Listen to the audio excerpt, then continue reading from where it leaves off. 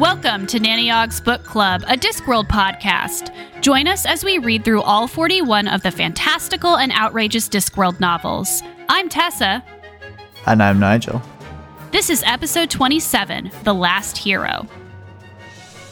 Nigel, it's been a while since I've seen you. Yeah, it's been a hot minute. It's been a moment. You got a new job. I was trying to wrap up the end of the semester, which is done now, thank God. All right, are you ready to talk about The Last Hero? I am. I was so proud of myself because I was like, I'm going to get this done. Because I usually end up finishing the book the evening before we record. And so this one, I was like, that's not going to happen this time. I'm going to measure out the pages. I'm going to read a number of pages every day. I'm going to get it done on time. And I did. But then our lives intervened and we couldn't actually record when we wanted to record. So I was like, the one time that I'm ahead. The universe steps in and was like,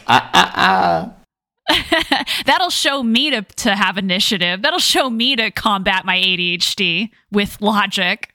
Executive dysfunction, who?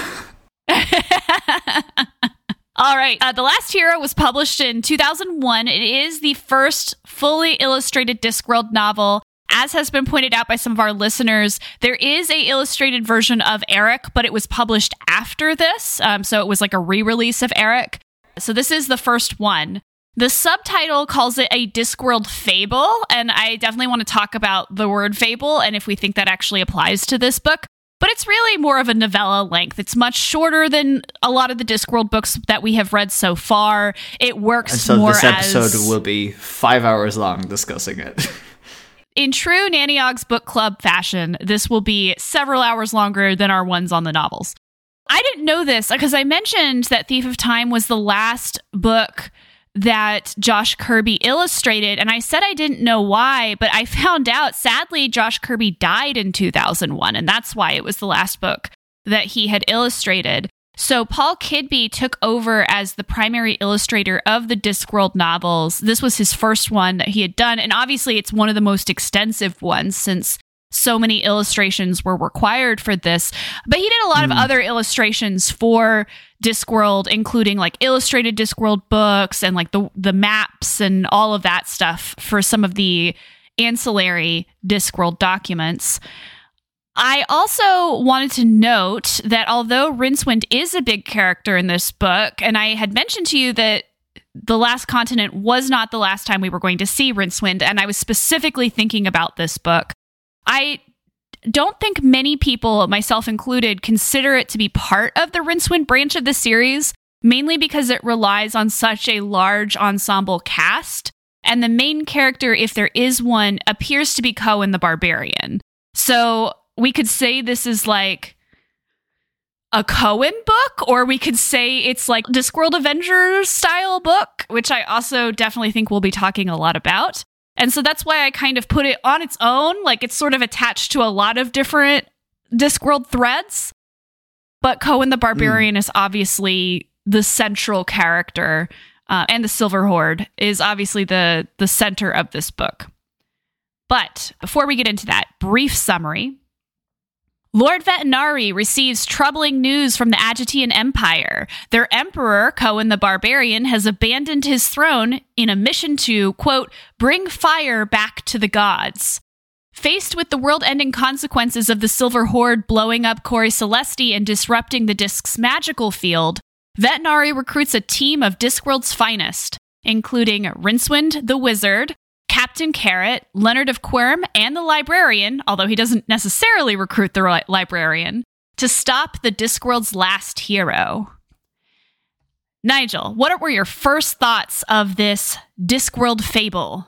In many ways, this was the Discworld book I had been waiting for. And I did have that thought that this was the Avengers moment where someone other than Joss Whedon would be directing it, obviously, for many reasons. But, you had all these threads, and I think it's something that we'll get into later on. But yeah, I definitely had this feeling of other than the fact that I thought this was a really good book, that it was something that I had been waiting for in terms of emotional payoff and plot beats and stuff for a while. You had actually mentioned in several episodes that you were like, oh, I like how some of these characters will like guest star in each other's stuff, but it would be really cool if there was like an Avengers style narrative. And I kept thinking of The Last Hero. Every time you said that, I was like, just wait, like we're going to get to The Last Hero. It's going to be great. Because yeah, I do really feel like this is a book that really leans into that shared universe. We've talked about how Terry Pratchett has, in a lot of ways, developed a universe that is a shared universe, or a shared world, I should say. It's not even a universe, it is a world. But it feels very natural. It doesn't feel very contrived in some of the ways that maybe the MCU does, or the DCEU. And this feels like the most comic booky type of story from Terry Pratchett, especially because it is illustrated. And I want to talk about Paul Kidby's wonderful illustrations here in a bit. But it does feel the most like watching an MCU movie. We have Vetinari, right, who's sort of masterminding this whole thing. We have Cohen the Barbarian from the Rincewind books. We have Rincewind himself. We have Leonard of Quirm, who takes a very large role in this book, more than we've seen in previous books. We have Captain Carrot, right, as a main character. You know, we have the librarian, who I guess is probably in most of the Discworld books, so that's the least surprising thing. So we have all of these different people, and there's all of these different references in the book. Like, there's so many that I don't think I got the first time that I read it, where they talk about other characters from other books or other things that have happened, especially because we've never seen most of these characters interact with each other before. And I think you're right. This could have played in a very forced way. It could have played very kitschy, right? Like, oh, like, what if Captain Carrot and Rincewind were in the same book? What would they say to each other? You know, like, and there is a little bit of that, but I think it's done in the best possible way because, like you said, all of these characters are still challenging each other to grow, and they're all still grappling with those themes that have been in their own books all along. And so it doesn't feel like this is an interruption. It feels like it's a natural outgrowth of things that have come before. And that was something that I've said in multiple episodes, how strangely divorced Rincewind feels from all the other characters, especially because Unseen University has featured in a lot of stories, especially since Rid Cully was appointed Chancellor. You kept very stum about the fact that Rincewind would be like, because when you said, oh, that it's not the last we'll see of him again, I figured that he would still be in that weird sort of void. I never anticipated that, that he would show up. Like, the way he's introduced in the book is just like he walks in, it's like the wizard known as Rincewind lurched into the room, white-faced, and stopped in front of the table. I do not wish to volunteer for this mission, he said. I love that part. That's actually one of the things I had as the funniest moments in the book, where he's like, I do not wish to volunteer for this. But hold on, I have to read the rest of it because it's so funny. Oh, but I have this part highlighted as well. Oh, but they will, sir, they will. Someone will say, hey, that Rincewind fella, he's the adventurous sort. He knows the Horde. Cohen seems to like him. He knows all there is to know about cruel and unusual geography. He'd be just the job for something like this. He sighed. And then I'll run away and probably hide in a crate somewhere that'll be loaded onto the flying machine in any case. Will you? Probably, sir. Or there'll be a whole string of accidents that end up causing the same thing. Trust me, sir, I know how my life works. So I thought I'd better cut through the whole tedious business and come along and tell you I don't wish to volunteer. I think you've left out a logical step somewhere, said the patrician. No, sir. It's very simple. I'm volunteering. I just don't wish to. But after all, when did that have anything to do with anything? Yeah. It feels like such a good encapsulation of Rincewind's life. It's almost meta. It's like very, very close to being meta, where he's almost saying, I know how this narrative works, right? I know how this is going to go. And I don't want to be part of it, but I accept that I'm going to be. Yeah, and in many ways, it feels like the emotional payoff and conclusion to Rincewind's arc that we didn't necessarily get at the end of The Last Continent or Interesting Times. Because it feels very much like how he was in Sorcery. Like, there was this similar sort of moment where he's like, well, I don't want to be part of this, but events are going to take me, or are going to, like, draw me in, no matter how do, but I feel like he's more at peace. It feels like we've gotten some form of emotional catharsis happen for Rincewind, even if it hasn't necessarily happened on the page, but it's like it feels like it has happened, which is good, because like I don't want a character that I feel strongly about in the first half of his appearances to just like not have any kind of like resolution to his character arc. There's two things that I wanted to bring out of this interaction, actually. And I wonder, first of all, if part of this is because he's finally had a fucking break. Like, that character has been like, go, go, go since Sorcery, right? Like, he got drawn into the dungeon dimension. He's been he went through this huge trauma there for however long time works there. He was pulled out by Eric. He was dropped off in the Agitian Empire. He was dropped off in 4X. Like, he has not had a break. He has constantly been running. In 4X, he was out in the wilderness for so long, and, now he's back at the Unseen University. He's the unpaid professor of cruel and unusual geography. He's taken that role in the university, which I think is hilarious, because if anyone deserves it, it is Rincewind. And although I wish he was paid, but of course he's not.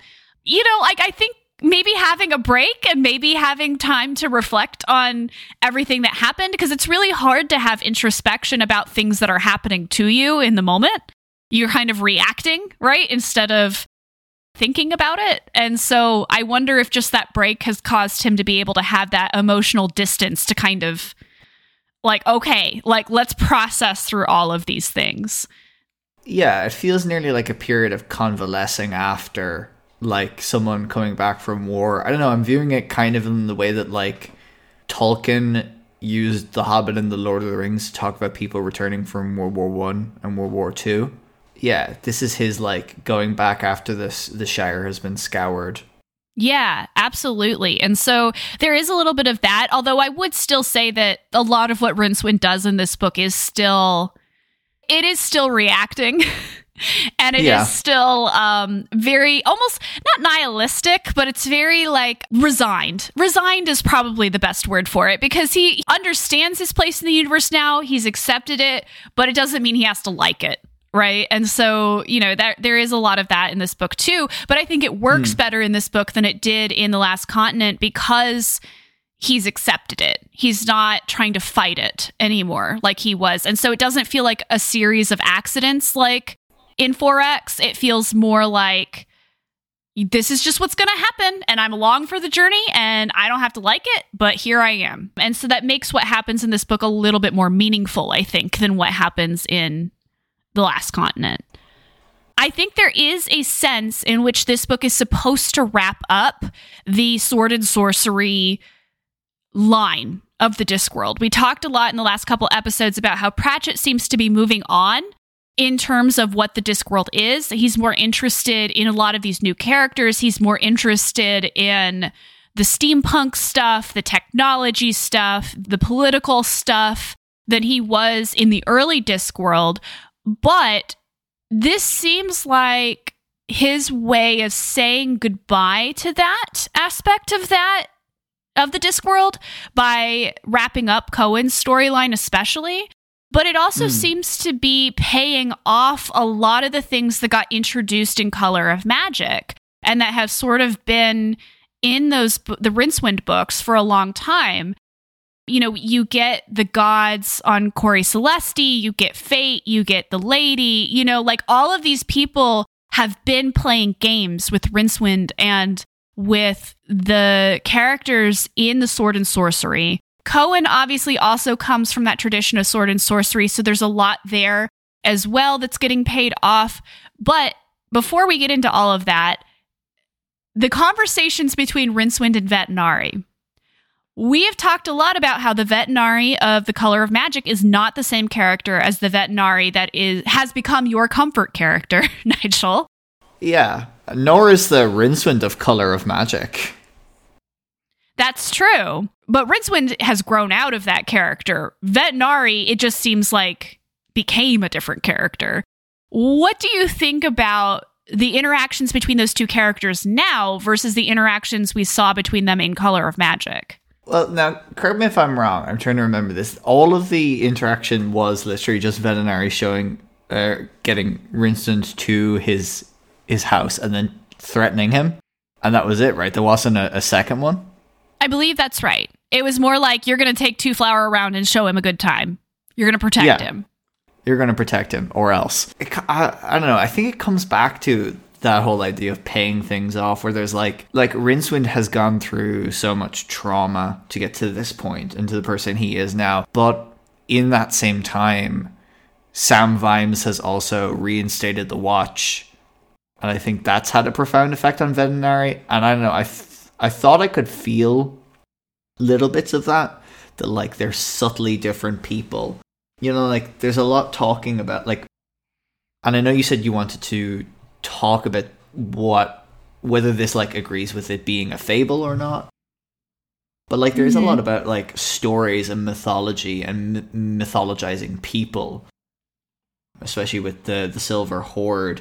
You know, there's a lot about how things have changed. And this is something that was like, you know, in Trollbridge and things like that. And these characters, I think like The Last Hero is, among other things, a full book where Terry Pratchett can go, well, these characters aren't static. That's what I took most out of them. Because like there's not really any sort of bitterness on Rincewind's part. He's not really like holding a grudge for Vetinari threatening him and sending him off on the mission. I think it's very much just like an acknowledgement that like these characters have grown, and it's, you know, it's taken 26, 27 books, but like it's happened. And the book doesn't really get into this, but it does make me wonder. So Rincewind is back, right? He was sent on this journey by Vetinari. Neither he nor Vetinari, I think, knew how long or complex of a journey it was going to be. But it does make me wonder what Rincewind thinks of Ankh-Morpork now. Because it is a very different Ankh-Morpork than the one he left, right, in Color of Magic. And so when we get to The Last Hero, and he's been living here for I don't know how many years at this point, if it's been a year, if it's been a couple years or whatever, since the events of The Last Continent, I wonder how Rincewind feels about it now that he's back, and you have the Watch, and you have the Sephimore Towers, and you have the more diverse, you know, cityscape of Ankh-Morpork. You know, it's not something the book gets into, but I would be very curious to know his thoughts on it. We got a bit of that in Interesting Times when he's first transported to Ankh-Morpork and he's running around and can't like really believe and is terrified by everything. But since he's looking for the potato. Yeah. But since then there has been like so much social and like technological change. It's like you said, that Pratchett is moving away from sword and sorcery and into, you know, what we've remarked on a lot of the times, that it's becoming more kind of steampunk and modern. And I think that's also like a good way of doing that, is acknowledging that like the characters that were sword and sorcery starting off are now not. Before we talk about the kite, let's talk about Cohen and the Silver Horde. So you brought up the idea that this is a continuation of some of the themes from Trollbridge, which I absolutely agree with. I think some of those themes from Trollbridge are almost being brought to fruition. Can I put my English like degree hat on? A graduation cap now. I think this is in part like a really similar sort of storyline to archetypical texts like Beowulf. You know, like Beowulf, he goes and he does all these things and he kills Grendel, and then he kills Grendel's mother for good measure. And then he reigns for 50 years as king of the Heyots, I think is the name of it. Or maybe that's the people he saves. I don't know. But then when he's an old man, Beowulf goes out to slay a dragon and he kills the dragon, but he dies in the process. And obviously, like, Beowulf is an archetypical warrior, but also then, like, the person, one of the people that Cohen the Barbarian is styled on is Genghis Khan, you know, who had that kind of thing where, like Alexander, after he died, there was this weird, like, question of legacy, and this giant empire then that he had left got divided up into, you know, these warring factions, and that unity was lost. And it's kind of the same thing where he just gave up the Agitian Empire. But, like, There's a quote that really struck me, which was that, like, after you've had everything, all that's left is nothing. And it's like this weird search for meaning that, like, you know, he's lived this, like, incredible life and he's way past his prime and somehow he still hasn't died. You know, even if people who he's really close to die, like, in interesting times, he's still there for some reason. Narratively, in the tradition of all these old stories, and this is perhaps lending itself to calling it a fable, that, like, he has to do something to go big or go home, and in this case it's bringing fire back to the god, which I think is such a funny idea. You know, like the stealing fire from the gods thing, which is in, like, loads of different myths, and, like, you know, the most famous one probably Prometheus giving fire to mortals, just bringing it back, and it's explosives. Yeah, well, and Prometheus is sort of in this, right? I don't think he's actually called Prometheus in this, but he's the guy strapped to the rock with the eagle coming to eat his liver every day, right? That was the punishment that the Greek gods gave Prometheus for stealing fire from them. And I love that Cohen arms him. Yeah. So he can, like, kill the eagle, which is great. Wasn't the reason for that he, like, thought that it was sort of an unjust punishment to have, like, this eagle constantly come every day and attack? Yeah. Pseudo Prometheus, I guess. Oh no, just, like, that's the whole thing about the Greek gods, which I guess some of the Discworld gods are based on. You know, like, Blind Io seems to be very, like, Jupiter, Zeus aligned. Right. Like, it's that they're just weirdly cruel and capricious. And I think it's important that, like, someone like Cohen, who has lived such a life and has been such a hero, thinks that, like, you know, what they do is profoundly unjust and wants to rectify that. And I think there is this sense that he's angry. He's angry about his life because he realizes at the end of it that the gods have been playing games with them the whole time, right? And a lot of his adventures are manipulative, right? They've manipulated him into being this person, into being this hero, into doing these things, and you know, seeing all this death and fighting in these armies and so on. And we even find out later that the whole thing about the fire, like returning the fire to the gods or whatever, is sort of part of the game, right? It is like this, like the gods left these, like, invitations basically for him and Evil Harry Dread. As a name, Evil Harry Dread. Yeah, absolutely. And I want to talk about Evil Harry Dread, but there is this moment, it's on page 47 of my book, and I assume that everyone has the same page numbers for this because, I don't know, is there a digital copy of The Last Hero? I think it's all physical. I have a digital one, but it got rid of all the illustrations. Oh. So there's this scene where the minstrel, who is never named, is asking them why they're doing this.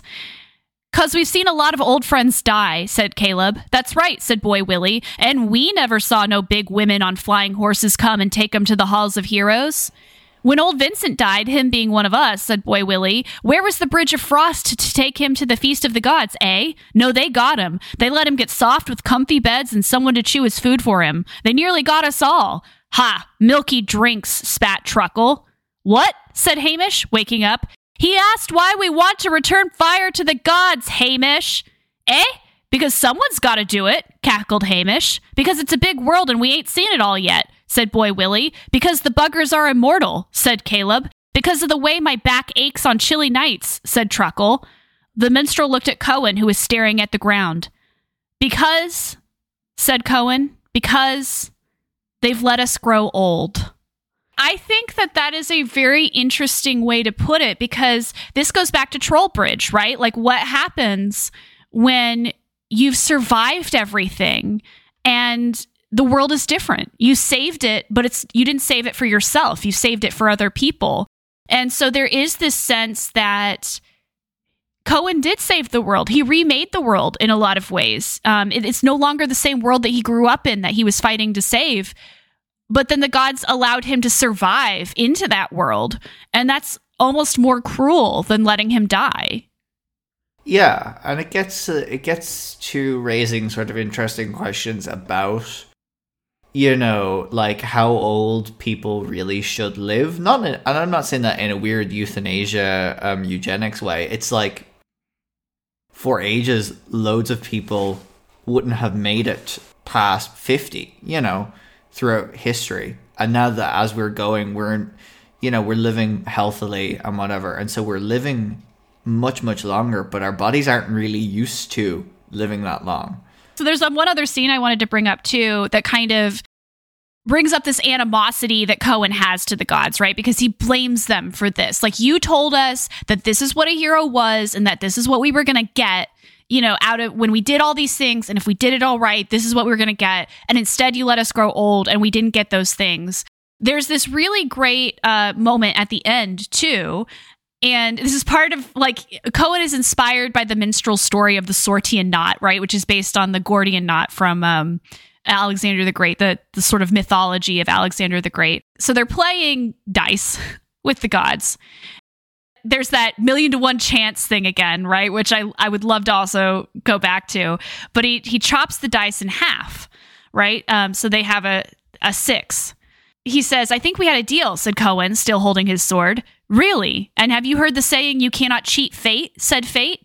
Mad Hamish rose in his wheelchair. "Have you heard the saying, can your mother stitch, pal?" he yelled. As one man, or god, the silver horde closed up and drew its weaponry. "No fighting," shouted Blind Io. "That's the rule here. We've got the world to fight in." "That wasn't cheating," Cohen growled. "Leaving scrolls around to lure our heroes to their deaths. That's cheating." "But where would heroes be without magic maps?" said Blind Io. "Many of them would still be alive," snapped Cohen, "not pieces in some damn game." "You cut the thing in half," said Fate. "Show me where it says that in the rules." "Yeah, why not show me the rules, eh?" said Cohen, dancing with rage. "Show me all the rules. What's up, Mr. Fate? You want to know how to go, is it? Double or quits? Double stakes?"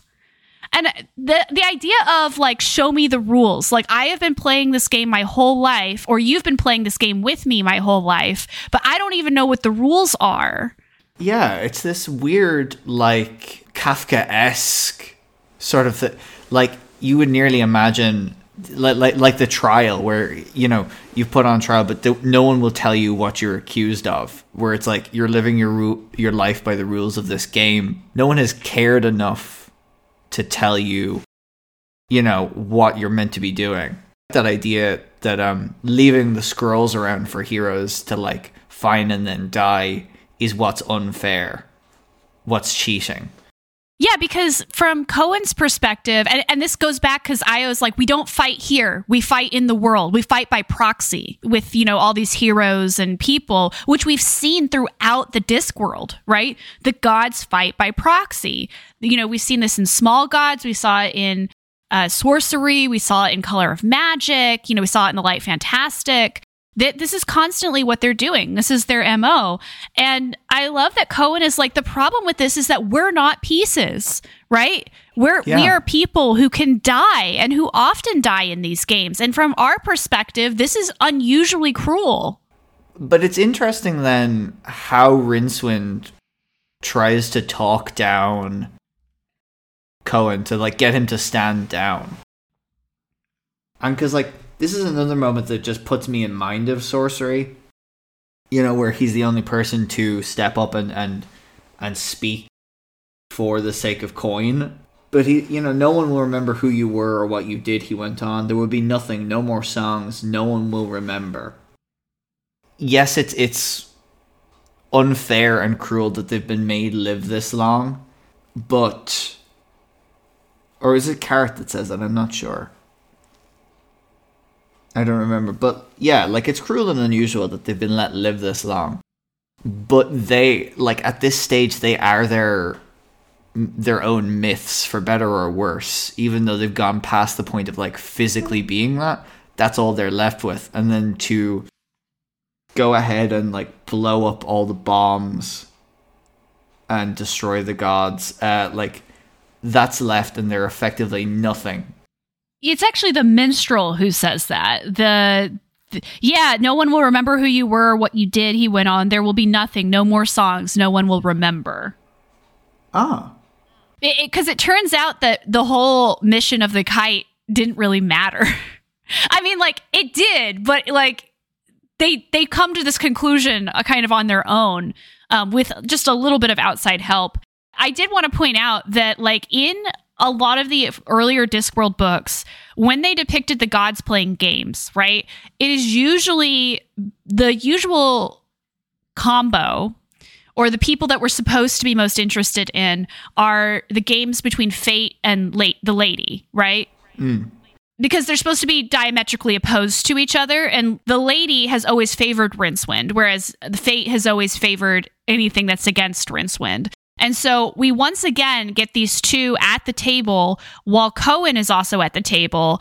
And if we were following the pattern of previous books, we would be happy that Fate gets defeated, and then we would see that the Lady is actually on Cohen's side, right? That she is sort of the patron of Cohen. But when she introduces herself to Cohen and she says, I am the 1,000,000 to 1 chance, Cohen is just like, no, you're part of this too.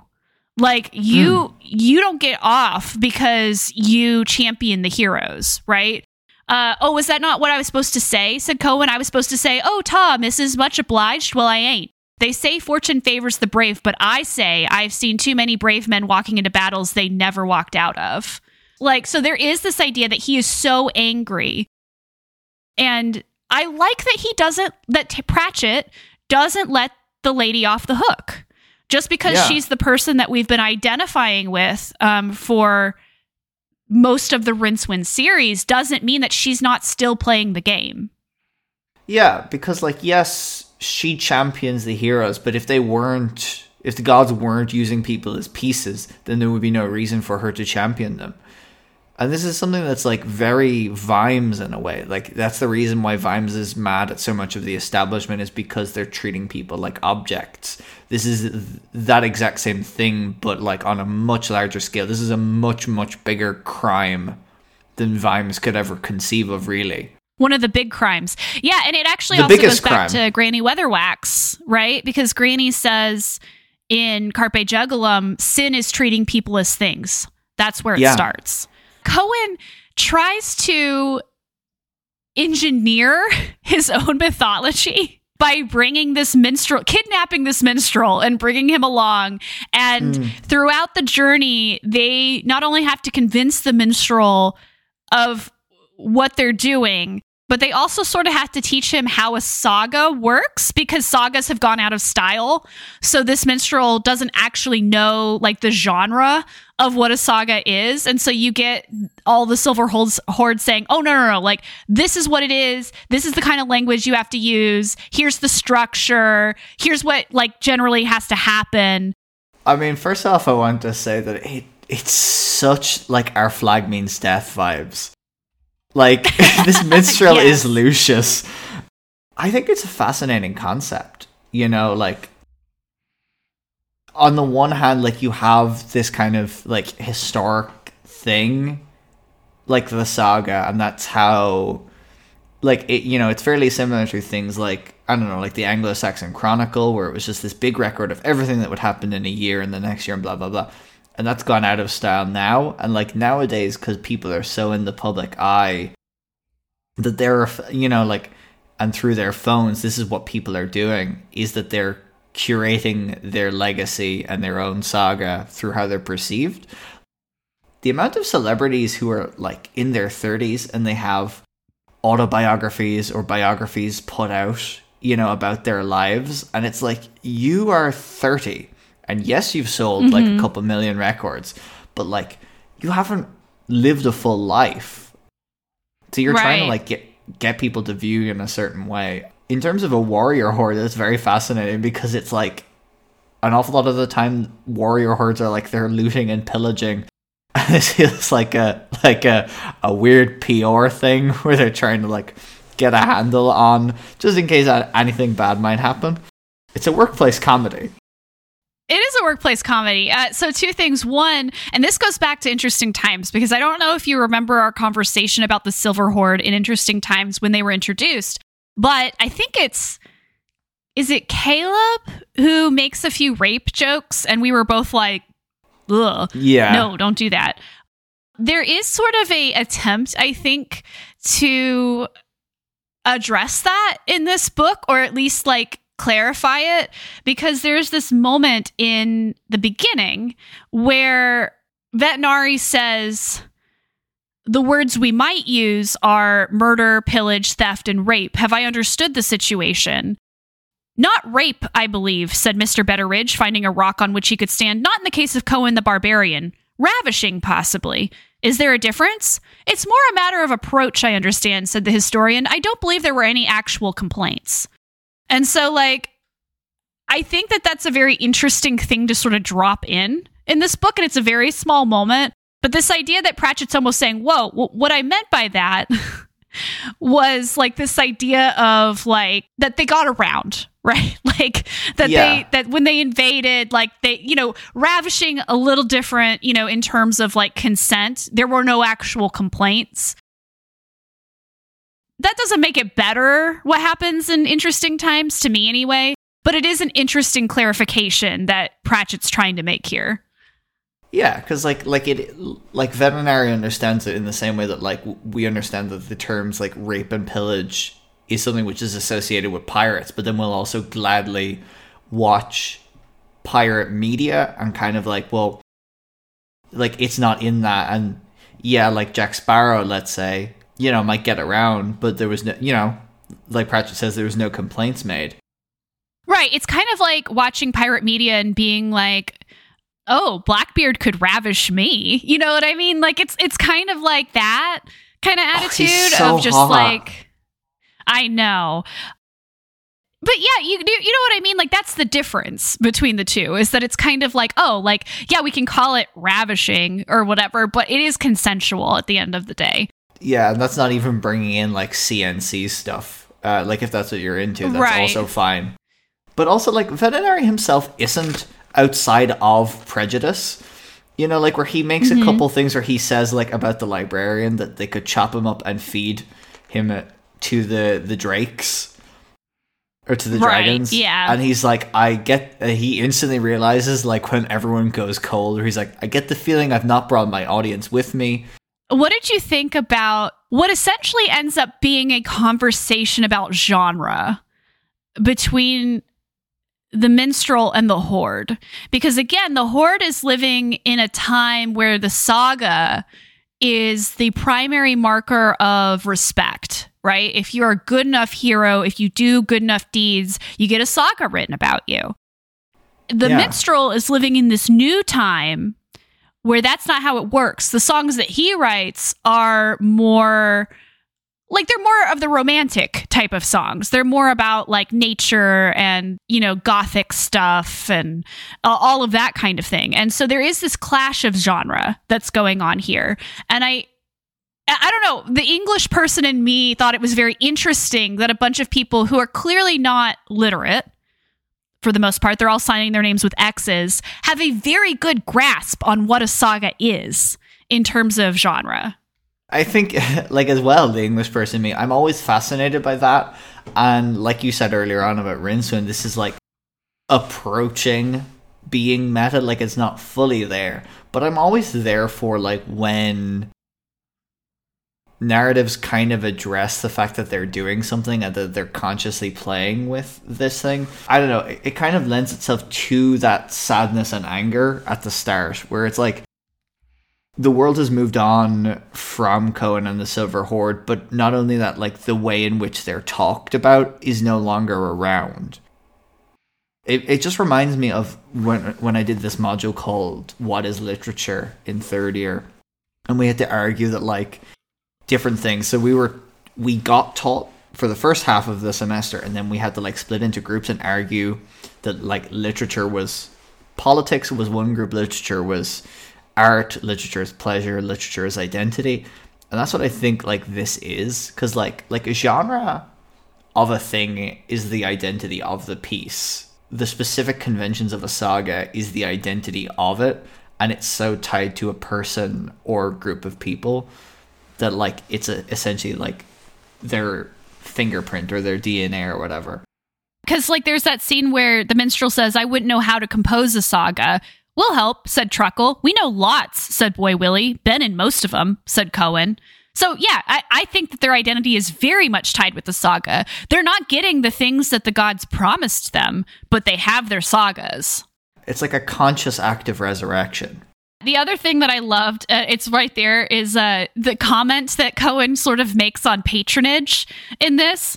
You got art and we got rubies. We give you rubies and you give us art.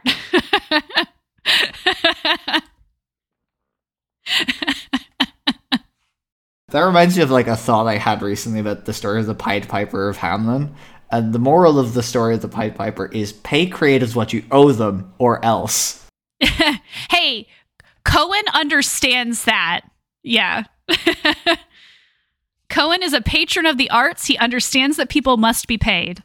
What did you think, though, about the minstrel leaving the rubies at the end? I thought that was very sweet. The Silver Horde, it's unclear whether they are dead, right? They steal the horses from the Valkyries and then they ride off, and it's very much like a spaghetti western ride off into the sunset where Clint Eastwood has done the deeds and he may as well be dead because that's the story is over. And I think this is like a lot of Cohen's character, not just like the world itself, but what happens once a story is over to the characters in it. And this is a problem that we see with like the Cursed Child. I mean, there's many problems with Harry Potter, but also like going back to what you said about Harper Lee with Go Set a Watchman, where like this is something she never wanted published about how Atticus Finch ends up. Mm-hmm. She never intended to publish it. It was basically the beginning of To Kill a Mockingbird. That's how she got To Kill a Mockingbird. She never wanted it to be a sequel or a prequel or whatever. And I think like it's a mark of it's you know like it's on a mark of an artistic integrity. I think on the minstrel's part, like that's what I think that moment is, that like it's that he's satisfied enough in the work and in doing justice to the story of Cohen and the Silver Horde that he's willing not to take payment. Like I don't know about you. Like, do you have a different opinion? I think it's that he's satisfied that he's done something good and that he's memorialized them enough that he doesn't need to take their money. Despite the fact that they kidnapped him and that he thinks that they're insane, right, for like the first part of the book, like many people, and we've seen this before, we saw it in Interesting Times especially, he sees something in them. Cohen is very charismatic, right? He is one of those people who will eventually win anyone over if he doesn't kill them. He has the Silver Horde to follow him, but he also just attracts people. And Rincewind even talks about this. He says he has a strange sort of charisma. And I think that the minstrel throughout this slowly begins to understand that what Cohen is doing, although it's old and it's outdated and it belongs to a different world, it's very honest, what he's doing. You know, Cohen even says it doesn't even matter if we succeed. What matters is that we tried, right? And then the next time someone else will, it makes people think, oh, well, I can try.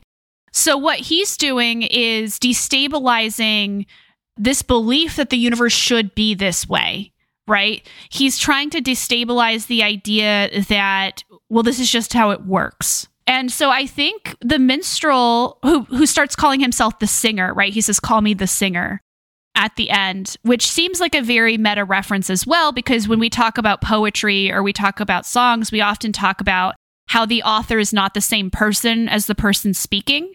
And so we call them the speaker, which is a concept that is very difficult to teach, by the way. But it's also like evocative of older like theodicies, like Paradise Lost, you know, Sing Heavenly Muse is how like the invocation that starts, or I Sing of Men in Arms from the Aeneid. Right, exactly. And so I think there's this sense that the minstrel by the end of the book has completely bought into what Cohen was trying to do. And the whole point of mythologizing it isn't just to pay homage to Cohen and to mythologize him, although it certainly does that. It is to continue this mission that Cohen has of challenging the way that the gods on the Discworld conduct business, right? It's this idea of telling people, hey, we almost blew up Corey Celeste. You can also start thinking about how unfair this is. And in some ways, what the singer is doing will probably be more successful than what Cohen did, because there is this sense that art and ideas are often more powerful in terms of reaching a lot of people and convincing them of things than, blowing up something, although that can also be powerful. Yeah, and like if you're inspired by the actions of a previous revolutionary, I think you should go out there and affect change, listeners. There's currently railroad strikes in America, and I think you should go out and support the people on strike. Yes, also there are lots of anti-trans bills that have just been introduced, including one in South Carolina, which is the state that I live in, which is very cruel and restrictive and will directly affect my spouse if it is passed. And so, you gotta challenge the order of things. You have to point out when something is unjust.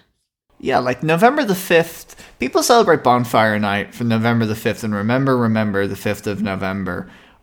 And everyone says that part, but it's not really a celebration of Guy Fawkes. It's this weird putting down of what he did. I feel like this is the most analogous thing to what Cohen is doing, where Cohen is bringing fire back to the gods and Guy Fawkes tried to blow up Parliament.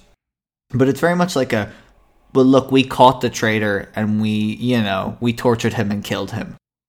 But I don't know, take inspiration from that. I think go out and affect change. If it takes blowing stuff up, I don't know.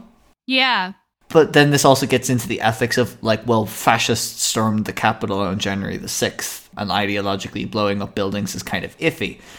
Yeah, no, to your point, this returns to something we've talked on a lot in the Death books, which is how belief in the gods works in the Discworld. The auditors wanted to get rid of the Hogfather, and so Death had to fill that role, or else something weird would happen. It would be this massive destabilization with where all of the belief goes, and so then he tricks Hex. Well, not tricks Hex, but he tricks the system by getting Hex to just logically believe in the Hogfather. Right.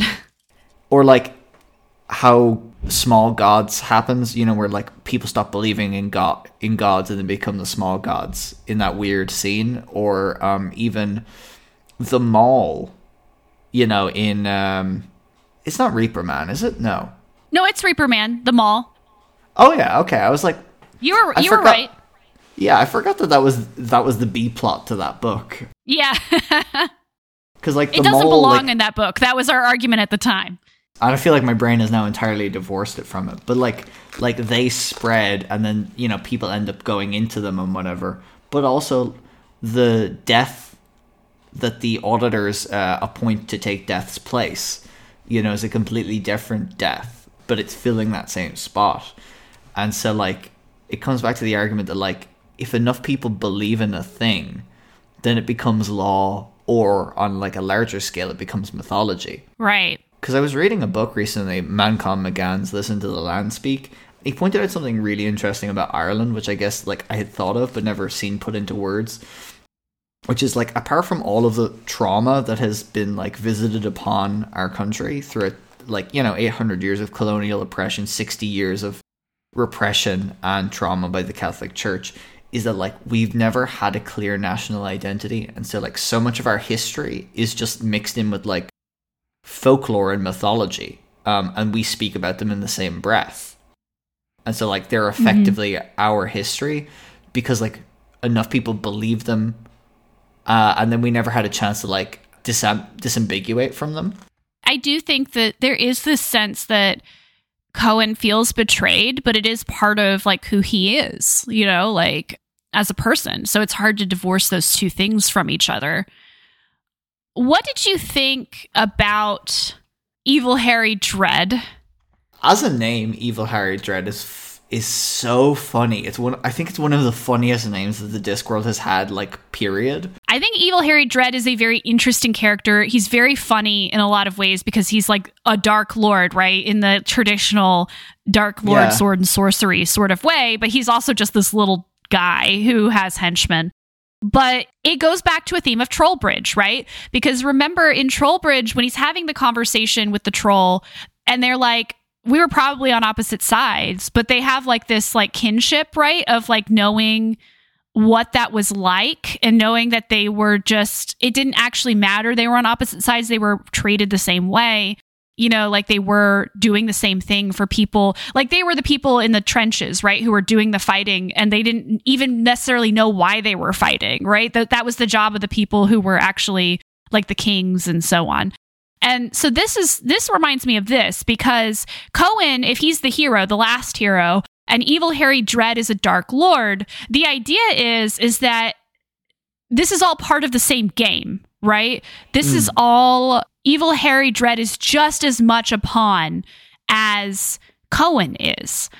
They're just like on opposite sides. But they end up teaming up here because, well, sort of teaming up, because, you know, they are in the same boat. This idea that like, if there are no more heroes, then what does it matter if there's a Dark Lord, right?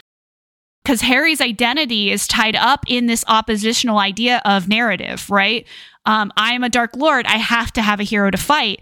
And even the ways that he talks about how he conducts his business is very narrative focused, right? I always give my guards helmets that are easy to hide the identity of the hero when he needs to dress up as one of my guards. I always have a backdoor exit, right? Because the Dark Lord always escapes.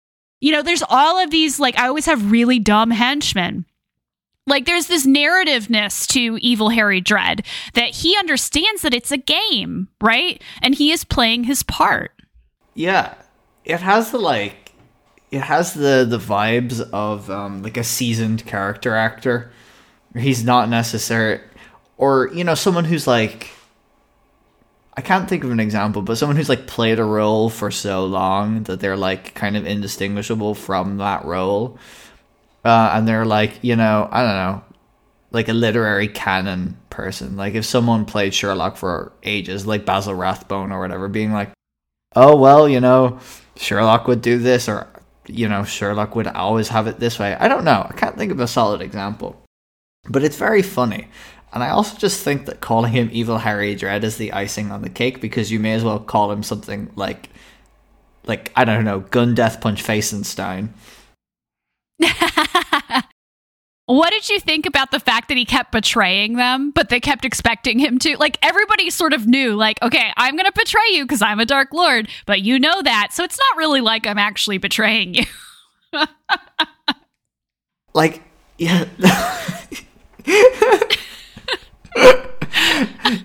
Like, it's funny, but it's also, it's three things, I guess. Like, it's funny, and then it's also like plays into that narrative thing of people fulfilling their roles, but it's also kind of sad when you really think about it, where it's like he's doing these things just because he thinks the narrative demands it, and he can't really do anything else. Yeah, but he survives. Yeah. Like, he is the only one who survives. I mean, he's the one at the end with the singer, and the reason given is Dark Lord always survives. Yeah. What did you think of Vina the Raven-Haired, who is sort of Cohen's opposite? I didn't really have many thoughts about her, if I'm being honest. Like, I was kind of more like, holy shit, there's like an Avengers-style team-up happening, and then focusing on Cohen. Like, Vina, I don't know. She's not a romantic lead, though. Like, we've been asking these books to give us partnerships that aren't necessarily romantic between opposite genders, and here we go. Like, Vina is Cohen if Cohen was a woman, but there's no romance between them. They're just partners. And to that point, like, we did also kind of have the book Kanina, but obviously, like, there would never be any romantic tension because, like, you know, first of all, Terry Pratchett is not George R.R. Martin. But no, that is refreshing. But like, outside of that, I can't I don't know whether I have any thoughts about Vina. Fair enough. I just like the idea of a grandmother, like I want her to be like Helen Mirren in Red. Like, I don't know if you've seen that film. Yes, but, yeah. Yeah, that's what I imagined. I was just like, that is that character. No, just Helen Mirren is the perfect person to play that, in the same way that, like, I think Nathan Fode is probably the best person to play the singer. Oh, I hadn't thought about that. See, because in my head I was kind of thinking about it, and like either whatever the guy who plays Jaskier in the Witcher show is, but I think more so like along the lines of Lucius from Our Flag Means Death, mainly because of the like spends a large part of the story thinking all the people around him are insane. Yeah, absolutely. Yeah, and that is basically what's happening here. There is a reference to Konina. I don't have the exact page number. He doesn't call her by name, but Cohen says he has a lot of kids and that he hopes that they're, all right. He's like, I picked really strong mothers for them, which kind of like, on the one hand, it kind of makes me feel like Cohen is a deadbeat dad. The fact that he just like has kids and leaves them alone. But we know that he was sort of involved in Konina's life because he taught her everything that she knows. But he does say a lot of them have turned out all right. Like they have been, like they're good. And so I think that's supposed to be sort of a reference to Konina.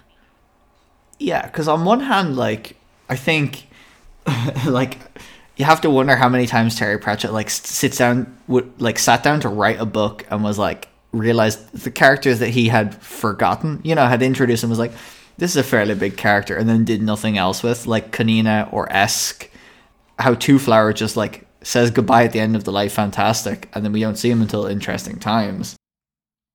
Right. But then also, I like the implication that, like, we know that Konina was taught everything about warfare by Cohen, but there's no, like, direct inference that the rest of Cohen's kids are warriors. That they could be, like, normal people, and he's happy about that they're not being drawn into these games. Yeah, and I wonder if that is what he's doing, because there is this sense that he's a hero and he needs to wander, and I don't know how much access he's had to birth control. So, it's like a lot of these kids are probably not kids that he planned on having. But like the idea that he's attracted to strong women, he's like, their mothers would take care of them. Like, I trust all of the people that I've had kids with to take care of them. And maybe there is this sense that he hopes that they won't get drawn into his life, right? That they should live in this world that no longer fits him, but should fit them. So that does make sense. I have two other things I want to bring up about Cohen and this storyline before we switch over to the other storyline of the book. One is the Silver Horde. We've talked a lot about Cohen, but we haven't talked a lot about the Silver Horde. How do you feel about the Silver Horde in this book? You loved them in Interesting Times. How do you feel about them in this book? I still quite like them. And there's less of the like weird leery sexism of the 80s and 90s in them, which I'm grateful for. They're grieving because old Vincent, who was in Interesting Times, has died. He choked on a cucumber. So yeah. That's what I was about to say. I think like the fact that they're grieving was something like that we haven't really seen them do as a group. Like at the end of Interesting Times, yeah, sure, there's sadness. Like I think it feeds in to especially like the motive behind Cohen's trying to bring fire back to the gods. And also just whenever Terry Pratchett has a collection of elderly characters in the same room together, there's always some like top-notch banter. Yes, absolutely. And reminiscing, right? Because they've all played this role for so long, they get to talk about narrative convention and like the things that they've been through. Hamish is still my favorite, our disabled elderly character who everyone has to keep shouting at. But I love that they're always helping him with his wheelchair. Like it's an accessibility device. It's not stopping him from coming on the mission. And so they bring him along. And I also loved that we find out that at one point Hamish was married to an evil queen, which can we just get a book about Hamish's youth? I would read that. Like, I just want to know everything about Hamish. Yeah. Like, this guy got around, apparently.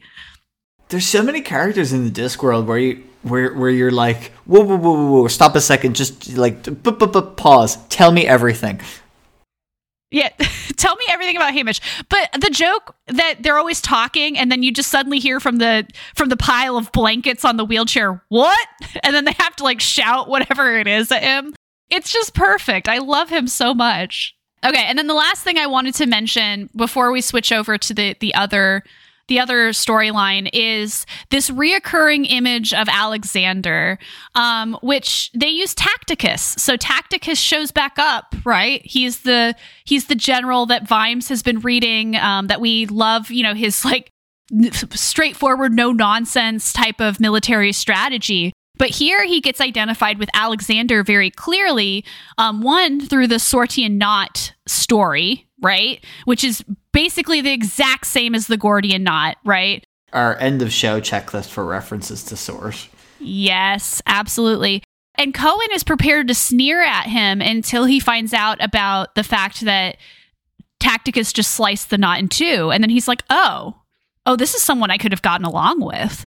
And then the story about Tacticus conquering the disc and then crying because there were no more worlds to conquer, which is something that Cohen also identifies with, even though he kind of makes fun of Tacticus a little bit. What did you think about this identification and the way that Terry Pratchett is sort of teasing out the legacy of Alexander and aligning Cohen with Alexander? We've talked about Genghis Khan, but we haven't talked as much about Alexander.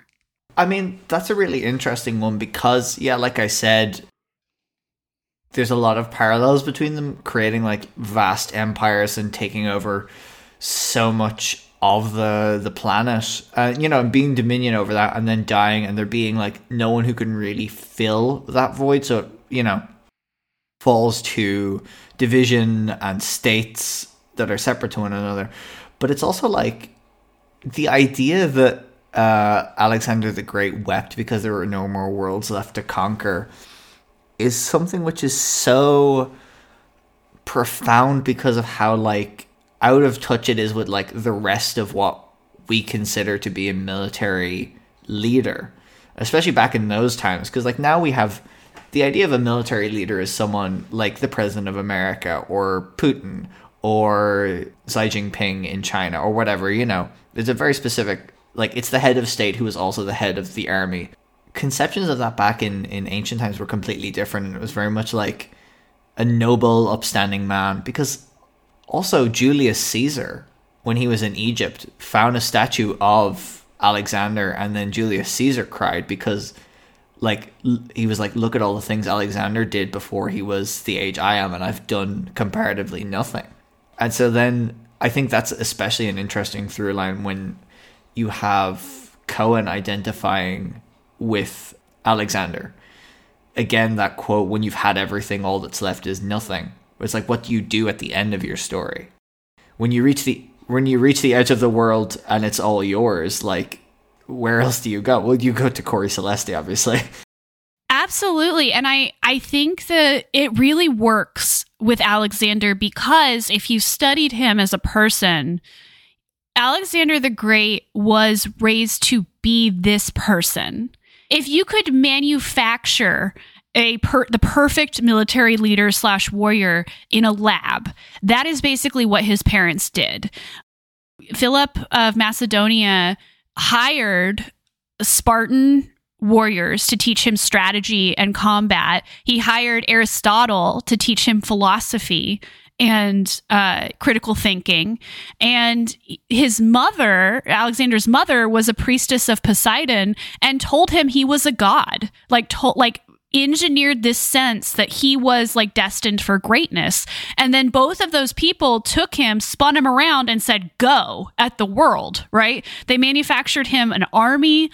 And so, you know, there is this sense that Alexander, throughout his life, as far as we can tell, his purpose was to conquer, right? His purpose, the part he was supposed to play in world politics, and I think he genuinely believed this, was to conquer the world, was to wage war.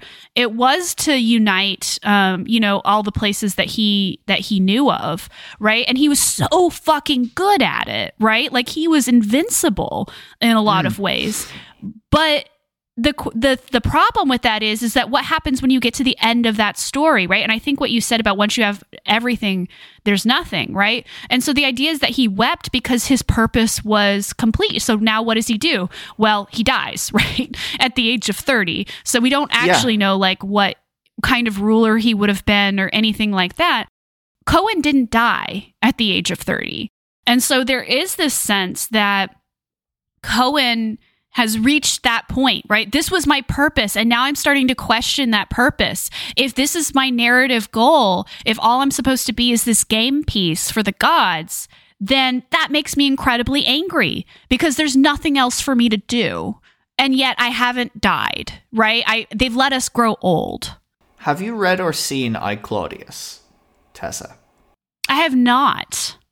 I would recommend it, but like I think it's interesting on that as well. Like to return to Caesar as someone who's like similar to Alexander. Like Caesar achieved so much in the like unification of Rome and turning it from a kingdom into a dictatorship, which would eventually become the Roman Empire.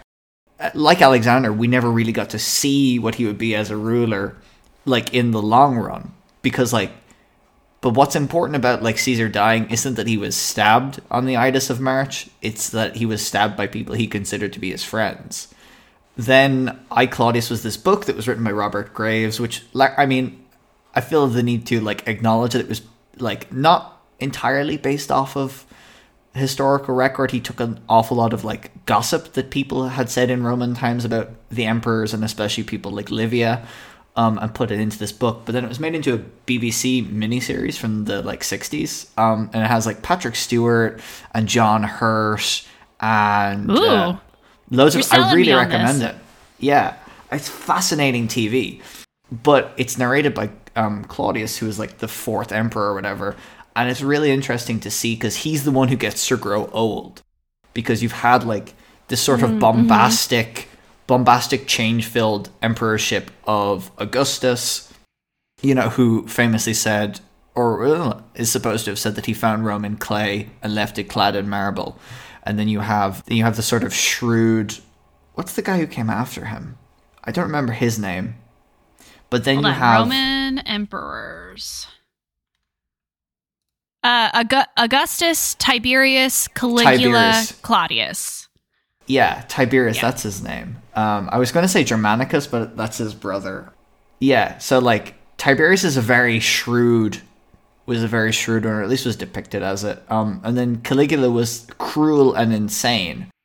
And Claudius, who had largely been considered, you know, soft and unassuming because he had an awful lot, he had a speech impediment and he had a limp, you know, like he's the one who was generally considered to be kind of an okay ruler, and he was the one who got to grow old. He's sandwiched between Caligula and Nero, which I find very funny. It's so funny, yeah, because it's also like those are two of the people that, like, you know, they're like the two of the worst things to happen to Rome during its emperorship, and they're like, I mean, they are catchphrases for insanity and cruelty. like when we say Caligulaean, that's supposed to mean like something specific. And then, you know, Rome burned while Nero played his fiddle. Yeah. We will come back to Cohen because the two lines do intersect at the end. And I really want to talk about that confrontation between Cohen and Carrot. But let's talk about the other line. Let's talk about the kite and the rescue mission. So Vetinari gets this letter, right, from the Agitian Empire, and they tell him what's happening. And they're like, this is bad, right? And the wizards basically figure out that if Cohen blows up Cori Celesti, that the magical field, because we've talked about how the disc is more magic than it is science, right? Magic holds the disc together. This has been a theme since book 1, since Color of Magic. If he blows up Cori Celesti, the magical field of the disc will destabilize and no life will be able to live on the disc, right? It will just all die or disappear. And so Vetinari spearheads, because he's Vetinari, with the wizards, this mission to stop Cohen by any means necessary. But the problem is they can't get to Cori Celesti very quickly. And so he enlists Leonard of Quirm to design something that will get them to Cori Celesti in time to try to convince Cohen to cease his mission. And Leonard of Quirm builds the Kite, which is a very steampunk spaceship. So Discworld goes to space. I'm so glad that my boy Leonard of Quirm has got a starring role in it, and that he's like, you know, part of the team that goes up. He's always wanted to fly, which is very Leonardo da Vinci, who was obsessed with flying. Yeah, because, like, it would be so easy for him to stay on the ground and be, like, the mission control along with the wizards. But, like, having him be in a starring role is, like, really, I don't know, I really like it. But it's also, like, Vetinari seems genuinely surprised that, like, Leonard of Quirm is so affirmative, that, like, is doing projects and actually making stuff instead of, like, being constantly distracted by what is quite clearly undiagnosed ADHD. Right, absolutely. Leonard clearly has ADHD. I identify so much with that part of Leonard. I think part of it is hyperfixation, right? If we're actually going to do a ADHD parallel, is that Leonard gets hyperfixated on the kite. And so he literally can't think of anything else but the kite, and even or making things that'll help them survive in the kite, or redesigning the kite. And part of that is this thing that people with ADHD like me have, where if you have a due date and there's a sense of urgency, it is easier to hyperfixate on something. So this makes sense to me in terms of that. But I also really loved that they're questioning. The wizards are like, wait, hold on. Who is this person? Why are we trusting him? And I really love the moment with Dean, the dean, who name checks Bloody Stupid Johnson, where he says, what do we know of this man? He makes devices and paints pictures, doesn't he? Well, I'm sure that's all very nice, but we all know about artists, don't we? Flibbertigibbets to a man. And what about Bloody Stupid Johnson? Remember some of the things he built? And I loved that this comparison. This is just reminding me of the bathroom. I feel like, yes, I feel like there are two people who make innovations on the disc like this, and it's Bloody Stupid Johnson and Leonard of Quirm. And both of them are, like, equally as bad at making innovations, because the things that Bloody Stupid Johnson makes are rarely work the way they're intended, or they're designed in such, like, a ludicrous way, whereas Leonard of Quirm, in the same way that, like, Leonardo da Vinci was, like, rarely ever complete a project and would become, and becomes hyperfixated on something new that, takes away all else from what he was doing on a previous project. So, like, in that regard, they're, like, really similar in the sense that, like, they're not very good innovators. They have great ideas, but, like, the execution of them is the problem. And as someone who is a struggling writer, that's very easy to identify with. What did you think of the kite, which is this steampunk spaceship that's powered by swamp dragons? I thought it was so cool. Because, like, we've talked a lot before about, like, how science and technology can mix to make this, like, really cool, fun steampunk, like, atmosphere. And the idea that, like dragons are used for the, like, thrusters, and it's a steampunk rocket, is just so cool. Like, I don't have any, like, jokes that I want to make about it, like I've done in, other like technology on the disc. I just think this is so fucking cool. Like, I'm obsessed with space as well, so having, like, Discworld go to space, which is just, like, a hilarious and awesome concept, happen in the books, I'm really excited. They probably won't go back to space, though, again. That's the only thing. Well, I think the other thing that really helps this narrative, because I love it too, is the Paul Kidby illustrations, which are just so good. I mean, like, looking at the kite and seeing what it looks like, seeing, the view of them, like, plummeting off of the edge of the disc, and then as they're making their orbit, they see, like, the elephants, right? Like, they're finally seeing the Great Atuan and the elephants and, all of these different things. And, even Carrot says at one point, like, it's true. Like, you learn in school that, that the disc is on top of elephants and it's on top of the turtle, but actually seeing it, right? It's kind of like what astronauts talk about when they go up into space. Like, that the Earth is round and you kind of know what it looks like, but it's very different to be up there and to see the Earth, and to know, how huge and how tiny it is at the same time. Yeah, and because also, like, it wasn't always the, like, understood thing that the disc was on the back of 4 elephants, which were on the back of the Great Atuan, because, like, there was the in Small Gods, there was the whole thing about the Chelonian Mobile. I'd forgotten about that. Thank you for reminding me of that. Well, no, yeah, because just like, I think, because like we do get, I just realized I made a weird noise there where we're like, we do get the, like, the first book, like, going into the Light Fantastic, we have Rincewind drop over the edge of the disc, and, like, we've had a few references to, like, especially at the start of books, the way that the Great Atuan moves, but, like, it's rarely, like, addressed, it's rarely addressed as, like, having characters actually see and engage with Atuan, and, like, that being an acknowledged part of the cosmology. It's also, like at the same time, like, I can't see the moon right now, but I understand it to be there. But also, like, if I were up in space, I would know the moon is there, but seeing the moon, I would be like, oh shit, that's the moon. It's just beautiful and, like, awe-inspiring at the same time, I think. And there's some fun space references, too. My favorite, of course, is Where No One Has Gone Before, which is, of course, a Trek reference, from the opening monologue of Star Trek, specifically the opening monologue of The Next Generation, because in the original, it was Where No Man Had Gone Before. But clearly, Terry Pratchett likes the updated, more progressive version, Where No One Has Gone Before. Space, the final frontier. There are also some Final Frontier references here, too, which I really appreciate. Tessa, how many ears does Spock have? 2. 3. The left ear, the right ear, and the final front ear.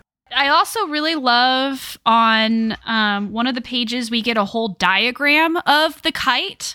And it's drawn. I love how Paul Kidby understands that Leonard of Quirm is Da Vinci. And so a lot of his drawings have that, especially the diagram drawings that are supposed to be by Leonard. It's like looking at his notes, but they look like Da Vinci drawings. Like, we all are very familiar with Da Vinci's notes and the way that he would scribble things down in corners of things and, all of that stuff. And the illustrations look perfect to me, but they're Discworld.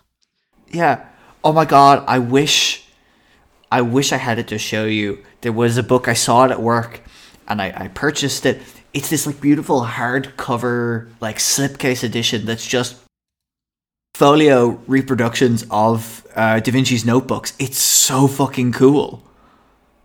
Like, I left it at work. I would love to see that. Yeah. Yeah, I'm gonna have to sit, like I left it in my locker, so I'm gonna have to, like, take photos of it when I go back to work tomorrow.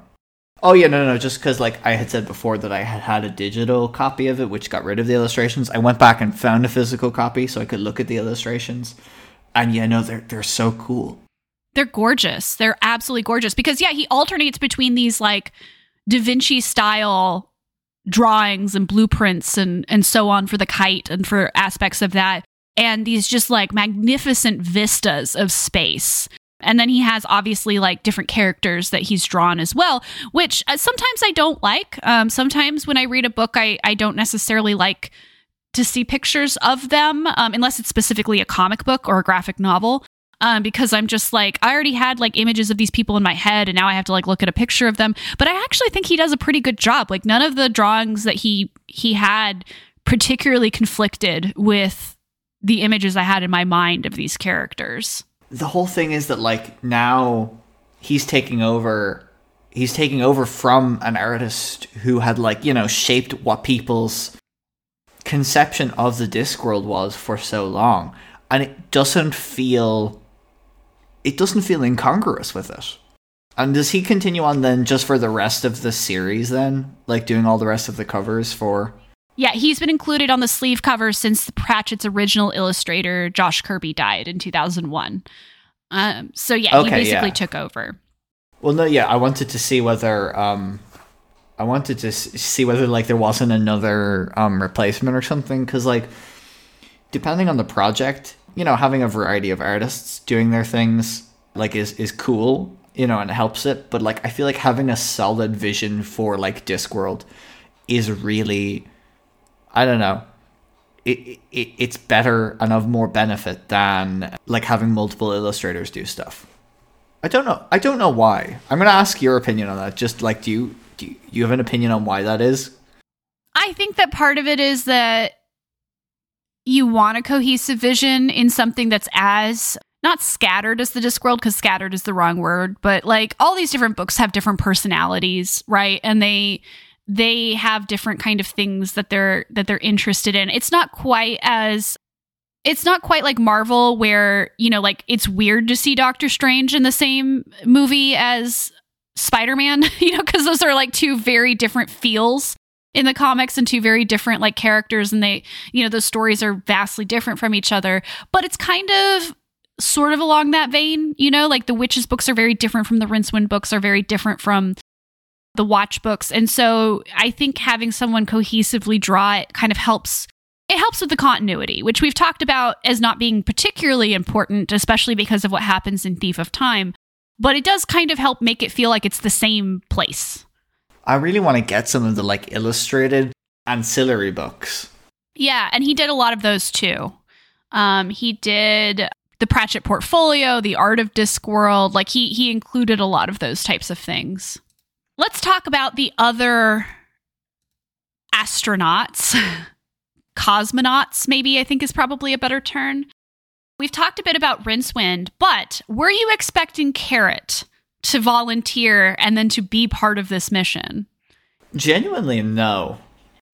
I wasn't expecting there to be any Watch person, and I'm not entirely sure why. Part of it's kind of like encapsulated by the quote at the end that, like, you know, Annie, like, it's a mission to go, like, to the realm of the gods, and like a god of coppers is kind of like alien to Carrot, and like no self-respecting police person would believe something claiming to be a god of police people.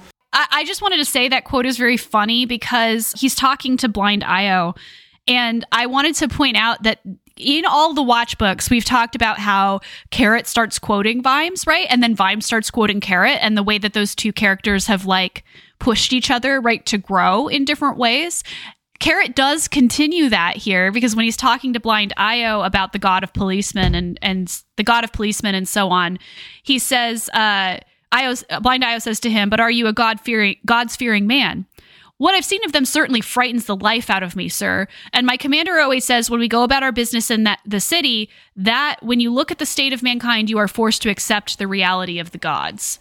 And that's supposed to be funny because when Vimes says it, it's irony, right? Like the gods are cruel and capricious, and when you look at mankind, you can tell. But Blind Io doesn't understand irony, so he like it goes right over his head, right? But I just think it's funny that at the end of the book, we get this, as my commander says, you know, like we get that callback to the way that Vimes has influenced Carrot. And this is something that we've talked about, you and I ourselves, about like the concept of religious trauma, which is something that like I think Vimes is kind of touching on. You know, when Vimes says that quote about like, well, if you look at the people in the street, you'll see the reality of the gods, that they're cruel and capricious and don't give a shit about people. Mm-hmm. But like, I think it's an interesting distinction between Carrot and Vimes, is that like in a lot of matters, really, like it's so easy to let that sort of hatred and anger and resentment consume you, and that like rarely do you ever see someone like processing these things in a healthy way. Like Vimes said about like why he joined the Watch, like he was a criminal and it may have killed him if he didn't stop. Like eventually it's going to turn on you for fuel, that fire. Carrot is on this mission. So if we were to talk about motivations, right? Leonard is on this mission because he can be, because he gets to do the thing that he wants to do, right? I don't think he actually even cares about Cohen. Yeah, it's like a my game, my rules thing where he's like, I'm making this thing, I'm going on the rocket. Right, yeah, it's very much like Vetinari needed this to happen, and so he's into it because of the science and the magic and like making it work. Rincewind is there because he knows that narratively he's required to be there, so he might as well just be there. Carrot has interesting motivations because he's there because he is a hero. I mean, like that's kind of what he's been set out to be, even though I don't think he would consider himself a hero in the same way that Cohen is. He's there to arrest Cohen, right? He sees Cohen as inherently breaking the law and endangering the disc, which is something Vimes says. We do get a very brief shot of Vimes at the beginning. in that meeting with the guild members when they're like, I'm sure there's a way that we could say that he's broken the law. And Vimes gives a list of reasons, right? So it's very, very brief, even though Vimes isn't in the rest of this. And so Carrot's there to stop what's happening because he sees the need for it. He knows that it has to be done.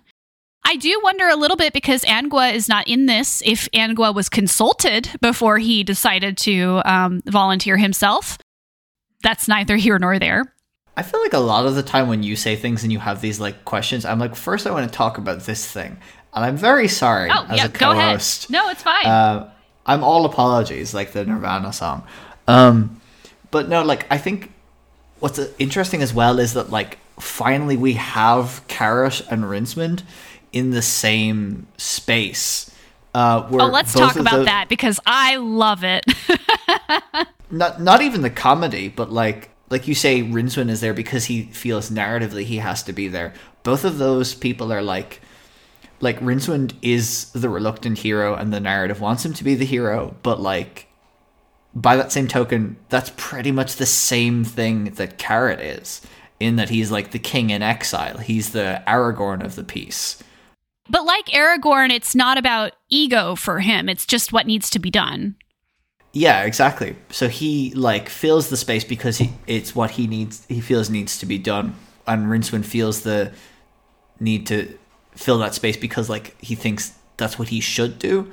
And most of the time that comes down to doing what's right, a la like at the end of Sorcery, or even when he goes after Two Flower at the end of the Light Fantastic. It's like they're coming from the exact same place. They just get into the rocket for different variations on the same reason. Except for the librarian, who just gets in because there's snacks. Yeah, and so the Rincewind Carrot stuff is hilarious to me. Like, I love that Rincewind confounds Carrot. Like, they do not speak the same language at all. Rincewind thinks Carrot is an idiot. And Carrot, as patient and wonderful as Carrot is, he finds Rincewind annoying. And I love that Rincewind tricked Carrot into, because Carrot makes them all uniforms, right? Because he's a watchman, and that's what you do. I love that Rincewind tricks Carrot into the motto, those of us who are about to die don't want to. Rincewind is kind of the like expert on Latin in the university. He's the one who speaks it, and like Carrot is the one who understands that in the Watch as well. And to have him get one over on Carrot is very funny. Carrot is like the most patient person, right? Like, he gets on with everybody.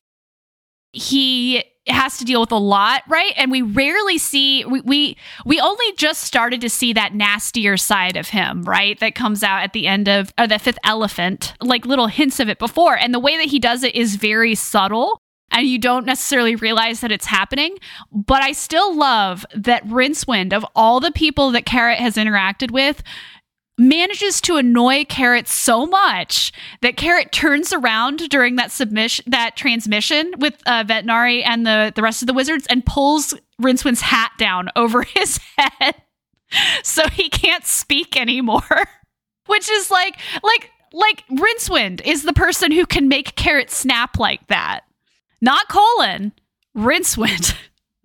Yeah, it's his hat that does it. The thing that Rincewind for so long used to identify himself as a wizard is now what's shutting him up, now that he has like his peace and quiet. Yeah. Although I will also point out that Rincewind's helmet also has wizard on it, which I think is also great. But yeah, so we get to the end of the book, and Carrot is now standing between Cohen and his mission, the end, right? Bringing fire back to the gods. And Carrot tries to put Cohen under arrest. And Cohen and the Silver Horde find this very amusing. But then they realize that if they attack Carrot, there's 7 of them against 1. And they understand, we haven't talked about the code, although we've been dancing around it. The code came up in interesting times as well, that narratively things have to happen, right, in the code for you to survive. And the idea is that because it's 7 against 1 here, that they would actually be violating the code, that they would be on the wrong side of it, right? That Carrot would win because he's the one standing up to the majority. And so there's this really interesting section. The cackle was all alone in the sudden quietness. The horde could calculate the peculiar mathematics of heroism quite quickly. There always was, at the start and finish, the code. They lived by the code. You followed the code, and you became part of the code for those who followed you. The code was it. Without the code, you weren't a hero. You were just a thug in a loincloth. The code was quite clear. 1 brave man against 7. 1. They knew it was true. In the past, they'd all relied on it. The higher the odds, the greater the victory. That was the code. Forget the code, dismiss the code, deny the code, and the code would take you. And so again, we get into narrative convention here and the fact that they know how this goes, and suddenly it's been turned on to them, right? They're the ones who are usually outnumbered, but suddenly they're like, wait a minute, maybe we're not on the right side of this, because narratively Carrot now has to win. But it's also interesting that like the code that they've, counted on to get them out of situations is like exactly the same as the lady being the 1,000,000 to 1 chance. Right, yeah. And the 1,000,000 to 1 chance also comes up quite a bit in this as well, which I don't know if we've really seen a lot of that since Guards. Yeah. Yeah, and then there's this really interesting passage, right, that reminds us of things from Men-at-Arms especially, but it also reminds me of stuff from the Watch books. And so we get to see Cohen and Carrot interact here, right, which is a very interesting combo, I think. They looked down at Captain Carrot's sword. It was short, sharp, and plain. It was a working sword. It had no runes on it. No mystical gleam twinkled on its edge. If you believed in the code, that was worrying. One simple sword in the hands of a truly brave man would cut through a magical sword like suet. It wasn't a frightening thought, but it was a thought.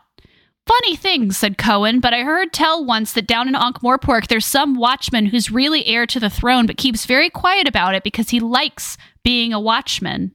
Oh dear, thought the horde. Kings in disguise. That was code material right there. Carrot met Cohen's gaze. Never heard of him. What did you think about that interaction?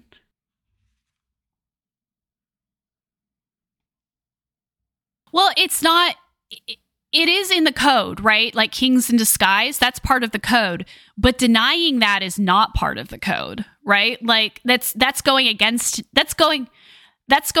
narrative, right? And that's something they have never done. They have never done in their lives, right? They've always lived by the code. And so like the idea is that he fits into the code, but he is specifically going against the code by not acknowledging that he's actually the king of Ankh-Morpork, which is kind of like what Cohen is trying to do by blowing up Cori Celesti, right? It's to destabilize this system that they exist in. They thought that they treat it like this is some sort of funny thing, that it's weird that he wouldn't want to be a king, but like they addressed that it's code material, but also like anytime that Vetinari has brought up the fact that Carrot should be ruling Ankh-Morpork, it's always with this like winking and knowing way, which makes it seem like it's funny, but like the Silver Horde and Cohen treat it like it's nearly like a weird thing, that it frightens them. No, I don't know. I was like, when you think about it, like it's a deliberate act of destabilization, which, like you said before, may or may not work, like with their own actions, but might inspire future people. Whereas Carrot uses this like destabilization of not instituting a kingship to like affect actual meaningful social change.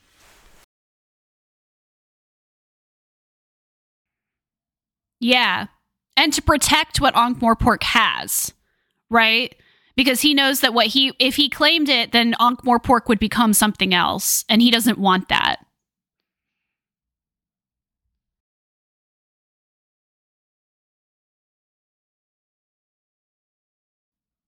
Well, actually, okay, first of all, since we've come to this like end where both of the two threads meet each other. I did want to ask you, first of all, about the ending of Cohen. So Cohen, once convinced that this is a bad idea, that he'll destroy the world if he blows up the gods, but they've already turned on the timer, right? So they decide to launch themselves off of the mountain, the whole Silver Horde with the bomb, go out, in a blaze of glory, literally, right? Which is one of the most badass things that you can possibly do. Like, this is the equivalent of like riding a shark into a volcano, right? That's a Despicable Me 2 reference if you didn't get it. What do you think about this? Yeah. What did you think about this particular ending for Cohen and the Silver Horde? And the fact that we get this uncertainty about whether they may or may not be dead, but they steal the Valkyries' horses and ride off anyway. It's the best possible ending, I think, narratively for them. Because the whole point was that, like, they've lived too long and really they kind of want to be dead, because they feel like they've gone past the point of uselessness, and now that they're finding a new lease on life, that like at the end of the story, it goes back to like, because like earlier on we have a cameo from Albert where he's talking with Death about Schrodinger's cat, and this is something that's been in previous Discworld books. This like now, thanks to quantum, there's an uncertainness about whether people are living or dead because of that Schrodinger's cat thing, but like we don't have that. And finally, like, the end of Cohen's story in the Discworld is the same as, like, the end of a saga should be, where, they walk off stage at the end of the saga, and we don't know what happens to them. It's just their deeds and their glories and their triumphs, and that's it. Finally, he's left behind this legacy that's, like, followed him around for better or worse for his entire too long life. He's finally gotten rid of that. Yeah, and I think it also goes back to the Alexander thing, right? Where he says, like, instead of crying about it, you go and you find more worlds to conquer. And so there is also this sense that, what we've talked about him outliving the world that he was created in, right? There's no place for him in this world anymore. That's Trollbridge, right? But he doesn't have to die. There is a third option, and that third option is to go to find a different world. A secret third thing. Yeah, like because in Alexander's life, it's die or, you've outlived your narrative usefulness, so you die, right? I know that this really happened, and it sounds like I'm talking about Alexander as a fictional character, but his life just manages to, like, line up that way. I think that is an interesting point, just, like, for this consideration of how, like people in history who do all these things and like have such a mythology built around them essentially become fictional characters, and we'll never know like the actual real life person. Like, we have more of an idea of who Winston Churchill was, right, let's say, or Adolf Hitler, or anyone within the past 100 or so years than we ever will about who Alexander the Great ever was. Like, instead of crying about it, because Alexander was limited by geography, right? He had outlived his narrative purpose that had been given to him by his parents. That was all he knew how to do, his destiny, right? But he was limited by geography. Because we are in a fantasy world, in the Discworld, geography doesn't have to be a limiting factor, right? And Cohen, I think, accurately realizes that, is that there's no place for him on the disc anymore. The world is different. It's changed. He's outlived his narrative purpose, but he doesn't have to just die, right? He can go on. He can go find a world that does fit him and the Silver Horde. And so I really like that. That seems to me to challenge, it both reifies the ending of a saga, right? But it also challenges it at the same time. Because like to return to Beowulf, probably one of the like best examples of a heroic saga, like in the same way that Cohen is trying to exist in, that's like, well, like if Beowulf really, knew what he was doing, he could go find other worlds to conquer, or I don't know, he could just enjoy a peaceful retirement. Like, there are other options. Although it would be very funny if it were like, if Alexander the Great hopped in a spaceship. It would be a fun episode of Doctor Who. The other thing I wanted to mention here is that Carrot, despite the fact that he went on this mission to save the gods, or at least save the disc, is very disillusioned with the gods, just like Cohen is by the end of this, right? And the thing that causes him to be disillusioned is that the gods decide that the kite is blasphemous, that if we had meant for people to fly, we would have given them wings, which is a very old thing, right? It's like a creationist argument, isn't it? And so they sentence Leonard of Quirm to redecorate the ceiling of the temple in Small Gods, in the Temple of Small Gods in Ankh-Morpork, which the funny thing is that Carrot immediately recognizes the injustice of this and he's super angry about it. But then Leonard is just like, oh, I could do that. That's fine. Like, that's a really interesting project. So that is like a really funny like twist. But Carrot says it's not fair. And then, he says, he gets so angry and he says, Captain Carrot had gone quiet with anger as the sky does just before a thunderstorm. And then, Captain Carrot uses his ability to negotiate and his ability to find, to use the letter of the law, right? To do the right thing, which we've seen in other books, to kind of trick the gods into letting Leonard repair the kite so they can fly back to Ankh-Morpork. He's somebody who doesn't usually get angry, and he's not Vimes, right? But he is somebody who cares deeply about doing the right thing, and I think this very much upsets him. Yeah, well, I mean, like, they did it, but I think it also comes down to, like, the motives for why they all got in the thing by and large. Because, like, he got into the thing because he thought that Cohen was a threat to the disc, and I think he's confronted with the fact that the gods are by and large like a much greater threat to the disc than anyone else, like, a human or sentient being is. I think it goes against his Watchmen instincts, because Carrot is not the same person as he was in Guards, where he was like letter of the law, like, I'm going to arrest the head of the Thieves Guild. Vimes has taught him a lot more flexibility than that, but that doesn't mean he's not still that person inside, right? He still very much cares about rules and justice and so I think that the existence of the gods and the facts that they can just like do things that are primarily unjust, I think that really bothers him. And Vimes already knows it. Vimes is very aware that the world is unjust and that the gods, are cruel. But I think this is really one of the first times Carrot has been forced to, like, really face it. Yeah, and because, like the realization that what they went up for doesn't really matter. Yeah. I think is also, like, so they've gone up here and now they're being punished for it because they thought they were doing the right thing. Now, and as it transpired, the Silver Horde would have reached the same conclusion with a bit of outside help, like you said earlier on. That, like, I think it is it's a massive slap in the face for Carrot, because for his whole life he's believed and it's shown that, like, doing things for the right reasons will have to be a good outcome in the end. He'll be able to save Angua from her brother. They'll be able to stop the Ghana from killing people all over Ankh-Morpork, whatever it is. They'll prevent a war with Clatch because they did what they did because it was the right thing to do, or they believed it.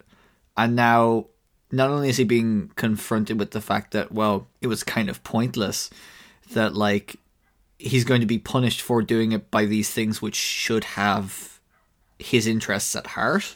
It goes against, and this is what I think about the confrontation and the conclusion of the book, it goes against his belief that personal isn't the same as important. Yes. Which we started to see him let go of a little bit in The Fifth Elephant for Angua, but I don't think he would do it for anyone else. Yeah.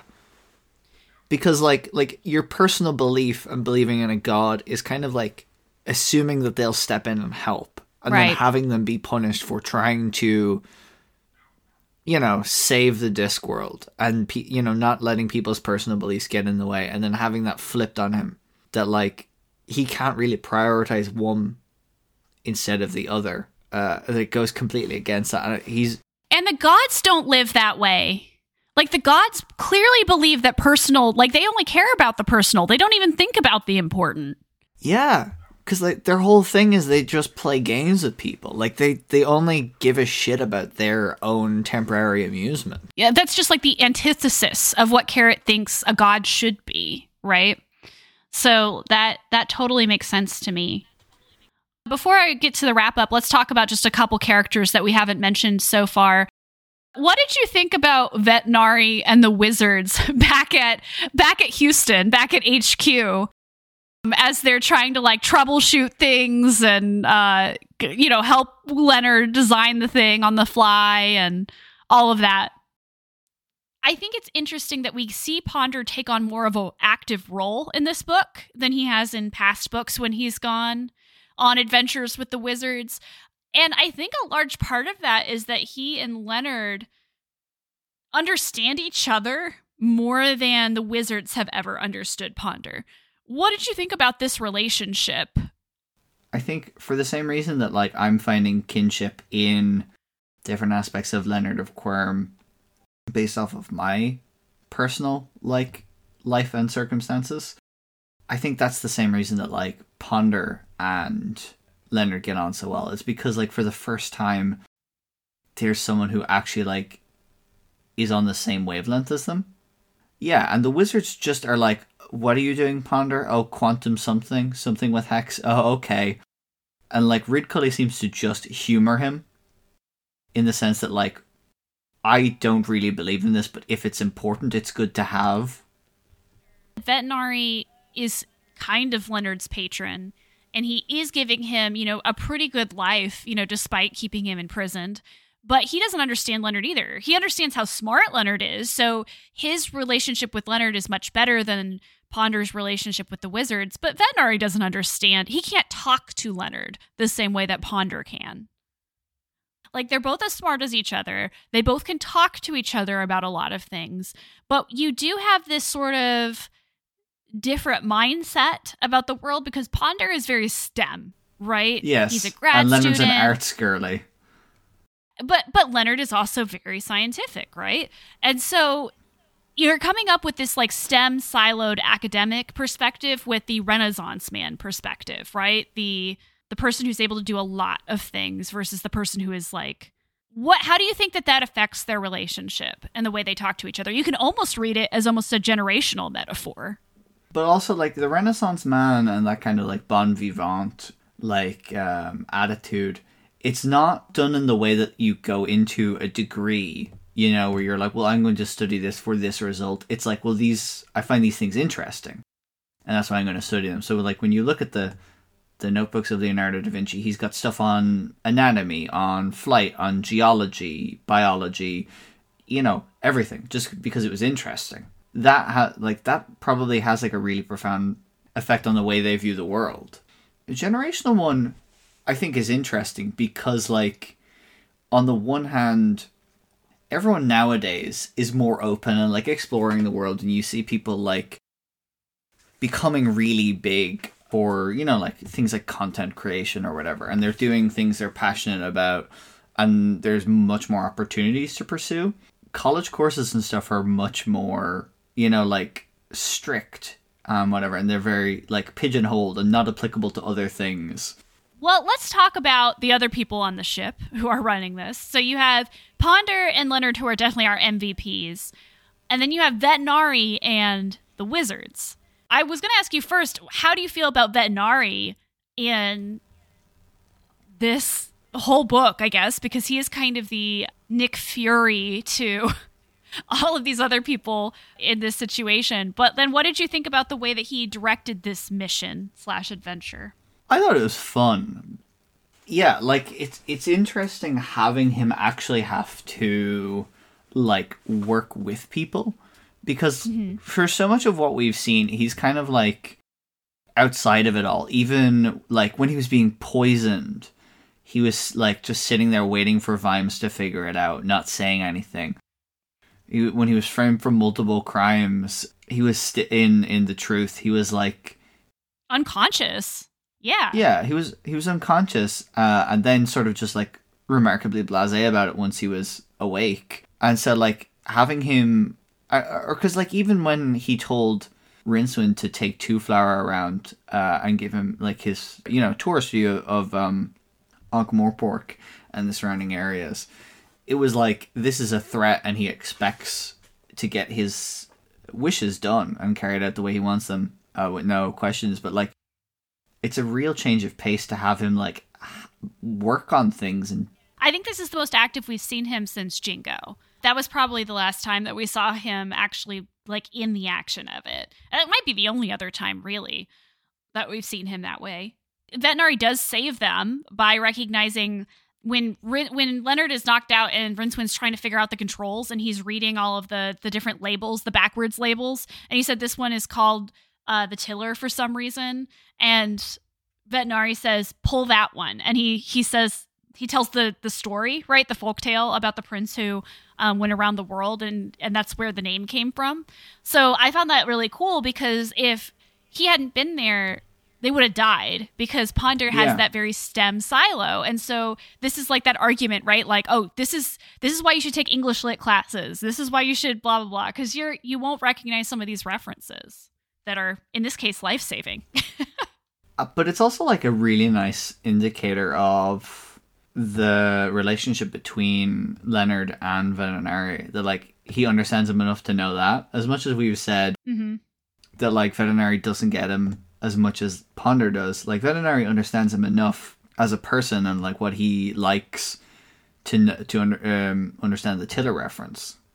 I also really liked how they described how like the wizards were actually moving pretty quickly, because general danger, it wasn't a sense of general danger, which is really hard to get people to like visualize, but it's a case of specific danger from Vetinari. Yeah. And what that reminded me of was this idea that like there's been a lot of writing about climate disaster, and this idea that it's actually really hard for people to think about something that is just so like general and all encompassing. There's like, and so it's very difficult for them to think about climate change in like manageable sizes, because it's just too big. Yeah, like I know when I think about the climate thing, and like when I think about how worse it's getting, sometimes I literally just start crying and I can't do anything. I kind of just sit there for a bit, like I frozen for a tiny bit. But what Vetinari does in this situation is to make it into a specific danger. And I was like, man, maybe we should just like recruit Vetinari to deal with a climate situation. Like he would because he would make it specific. Yeah. Yeah, the world ending would be less of a problem than what Vetinari would do to you. Yeah. What did you think about the wizards? I'm not going to say this is the last time we get to see a romp with this particular group of wizards, but it is definitely kind of, the ending of this era of the Discworld. What did you think about Rid Colley and the Senior Wrangler and all of them on like a ultimate adventure? This adventure is so different to like everything that they've been on before. Like it's so different because like ostensibly the stakes are still the same as like The Last Continent or whatever, like it's still like world ending stakes, but it feels more personal, maybe because like one of their own is up there and they're like actually trying for specific things, because they know that like for all their magic and whatever, they can just hope that they just have to hope that this rocket goes up and works, and that they can do something up there to stop Cohen from bringing fire to the gods. So, like, they're ineffective in a way as well. In the same way that Vetinari is slightly ineffective, the wizards also are. Which is interesting to see, because, like, by and large, they've kind of just bumbled around and gotten it, but, like, by dint of there being magic. Yeah. And it's like, well, there's a magic thing we need to do, and as long as we do that, everything will be fine. But this is like, we just have to rely on a design made by Leonard of Quirm with some people that we've sent up and hope that they can do something while they just, like, wait. We also get a very, very brief moment with the luggage. Basically, the luggage is in Rincewind's cabin, and Rincewind basically tells the luggage that it needs to stay behind with Ponder and the wizards because you don't do very well with heights, and every time you've met a god, things have gone wrong. And so, but the way that the luggage, the affect of the luggage, insofar as the luggage has an affect, is kind of like leaving a dog at home, right? Like you leave your dog and they just look so sad, like, and they're just like, when are you going to come back? You have dogs. You know what I'm talking about. When you leave a dog and it just like looks heartbroken, like it'll never see you again.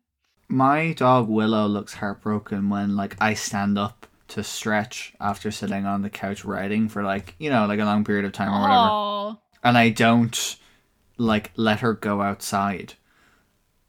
It's ridiculous. It's cool to see the luggage again, especially because, this is a book with Rincewind. If you have a book with Rincewind, I expect to see the luggage. That's just part of the deal, right? This is part of this particular series. You're like Werner Herzog in The Mandalorian. I would like to see the luggage. I would like to see the luggage. I have to say I'm kind of relieved that the luggage also didn't go along with them, because I think that the luggage has become too OP in the Rincewind It would be too books. much, yeah. Yeah, but I don't know. What did you think about just getting this brief glimpse? I liked it, but like I think after the events of Eric, like if they wanted to deal with the gods, like letting the luggage go and like eat a god and then instate itself as the god for a little while would be an interesting solution. I mean, yeah, because the luggage can go through space and time to find its owner. So like in that case, just like throw Rincewind at the gods and let the luggage loose. I don't know. So the last reference that I wanted to point our attention to, just because, there are so many of these Easter eggs and references in this book that, really kind of pull on some threads. That's another thing. Yeah, sorry, that's another thing about the illustrations. Like, we've had Terry writing loads of, like, references and stuff, like, in the actual text, but having illustrations is a way to just, like, slip in even more. When you're watching a film and there's, like, a character in the background, which is, I don't know, like from a different film, or like didn't they do something like that in Community? They had Beetlejuice in the background, whenever they said Beetlejuice. Yes, I remember that. But yeah, so the reference I was thinking of was the one on the moon, because they meet a bunch of dragons that, guess what, function just like Errol and blow fire backwards. And so Carrot actually says this. He mentions Errol and says, "Oh, we had a dragon like this. Maybe he somehow like made his way down from the moon." And then there's that whole theory about how like actually some of them just got stuck down there, and like that's actually where the dragons came from, was the moon. What'd you think of that reference to Errol? I'm happy that Errol gets a reference. It's like as the Discworld gets more and more interconnected, it feels like part of the time it's kind of just ignoring some of the stuff that happened before, Yeah. Like, especially the tone of the older books. But it's nice to have a reference to Errol. And especially how, like, Errol related to Vimes and his relationship with Sybil. Yeah, that's absolutely true, which Sybil gets a shout out that Sunshine Sanctuary for Dragons is mentioned in this book as well. I wonder if Errol and the lady dragon from Guards, I wonder if they went back to the moon. I wonder if they're like living on the other side of the moon or something. So that's why like Carrot didn't meet them. That'd be really funny if it were just like they were like right there. Yeah. Just like watching along. There are 3 death references in this book. The first one happens on page 69, and that's where this is where Albert is trying to explain the Schrodinger's cat experiment to Death, and Death is just like very upset. He doesn't understand it, and he's very upset that like a cat could be harmed in this. That's probably my favorite one out of the book, because like Death as a lover of cats, just like as his personality trait, because like Schrodinger's cat is kind of like it's difficult to understand already. Like it's kind of impossible to visualize, but especially because of Schrodinger's cat, it's like fucked up Death's job where he has to appear in situations where people might die as well. To then have him not be able to understand it and focus just on the cat, I think is hilarious. Yeah, and I love the part where Albert says, the act of looking at it that determines if it's alive or not. Death looked hurt. Are you suggesting I will kill the cat just by looking at it? It's not quite like Comedy that, sir. gold. I mean, it's not as if I make faces or anything. He's like horrified by the idea that he as an entity could hurt a cat. The second death sighting, and honestly, this might be my favorite one, is when the kite is like crashing or like, it's crashing because the librarian can't steer it, right? Or doesn't know how to land it. So Rincewind is sitting there and there's suddenly he's suddenly in a little private space and time of his own, and it's Death, right? Who's there because they might crash and die. And so the whole would you like a peanut? I'm afraid it's a little hard to get the packet open. And I love that we've been talking about the whole Death and Rincewind, relationship throughout all of these books. And I love that not only do we get a scene with Death and Rincewind, but it's so similar to some of the scenes before, right? Where the rest of them can't talk to Death, but he can. And Death is just sitting there would you like a peanut, Rincewind? If we're getting a send-off to Rincewind, we're not going to have any more weirdly shippable moments between Death and Rincewind. So I'm happy that this happened. I am too. Been a moment. I like how he's it's like the thing with Vimes. The uncertainty principle is playing hell on my job. And then the last time we see Death is, of course, when he's talking to Mrs. McGarry, who is unsure if Cohen has died or not. Or Cohen gets on the horses and they're like, we didn't quite die. And then after they leave, are you collecting? She said, and turned to look at the mounted figure. That is something about which I do not propose to enlighten you, said Death. But you are here, said Vina, although she felt a lot more like Mrs. McGarry again. I am, of course, everywhere. In the olden days, she said, when a hero had been really heroic, the gods would just put them up in the stars. The heavens change, said Death. What today looks like a mighty hunter may look like a teacup in 100 years' time. That doesn't seem fair. No one ever said that it had to be, but there are other stars. And I love this scene because the Death who we met in Color of Magic or even in Mort would have never said something like this, right? Because it's always that's not fair. There is no justice. There's just me. But now he says nobody ever said it had to be, but there are other stars, which I think indicates that Death's perspective on that has perhaps changed a little. The Death in Color of Magic hasn't pleaded before Azrael. He hasn't had that perspective shift yet. Right. He hasn't had a clear reminder of what could happen if he doesn't do his job the way he does it and make him appreciate humanity. Yeah, because in the original recording, I think we talked about how this is a satisfying resolution to character growth for a lot of people, but I don't think we ever mentioned that it's a nice capstone to Death. Yeah. At this point, most of the Death-centric books have also happened, right? There's yes, no more. All of them. Yeah. All of them. Yeah. I mean, we're going to see more Death, but yes, not in the same way that we did through the earlier books. Yeah, and then very briefly, there is an appearance by Death of Rats, although there are no lines or descriptions. We just see him in the illustrations on page 69 and 70, that full spread page. He's in the corner of 169, and then he's on Death's shoulder on the next page. Yeah. I didn't even realize he was in the corner. There are a couple of references to Sort. Hell yeah. When the minstrel tells Cohen about Sortian Knot, which is, of course, we've talked about how Sort and Phoebe are very much like Greek, Troy, types of analogs. Then on page 19, Cohen brings it up again when talking about how they're going to kind of have their own Sortian Knot conversation. The first footnote is on page 9, and basically it's an interesting one, and I was going to ask you a question about this because the creature now seeking out a particular building below was a trained pointless albatross, and by the standards of the world, not particularly unusual. Footnote. Compared to, say, the Republican bees who committed rather than swarmed intended to stay in the hive a lot voting for more honey.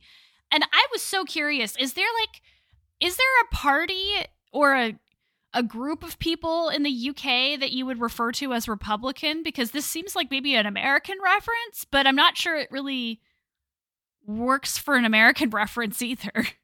Yeah, no, because like in Ireland, the word Republican has definite, really concrete connotations. When we say Republican, we mean socialist, Like and with that seems the opposite of what... Yeah, like with the Irish Republican Army, the IRA.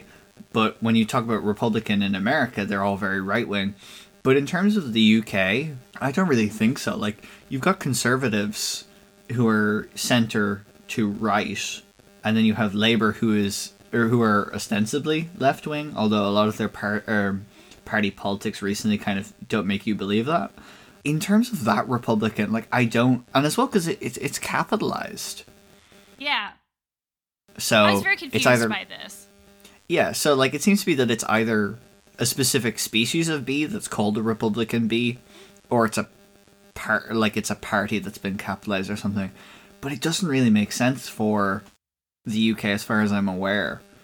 It's analogous to Labour in the sense that, like, they're not really effective in government, and by and large it's been conservative governments, especially around, like, Terry's life was, like, mostly conservative governments. Yeah. And so, like, as opposition, Labour kind of a bit ineffective. So maybe that is it, that it's just this weird, like, non-action based government where they think just lobbying will work. I don't know. It's really a head scratcher. Yeah, see, in the US it's definitely the Democrats who have that reputation, not the Republicans. Yeah. So yeah, like, how many Republicans do you know, like, go and filibuster stuff? Yeah, it's the Republicans unfortunately have a very evil swarm method, which is which does get things done. So yeah, it's an odd reference for sure. Do you have a favorite footnote? See, because there's only like 4 footnotes in this book, and you've mentioned one of them, and one of them is about Bloody Stupid Johnson, who we've talked about before. But none of them I thought were really good footnotes. You know, not compared to the other books we've read. But I did like the one about the size of heaven. Yes. Just because of how it ends. Few religions are definite about the size of heaven, but on the planet Earth, the Book of Revelation, chapter 21, verse 16, gives it as a cube 12,000 furlongs on a side.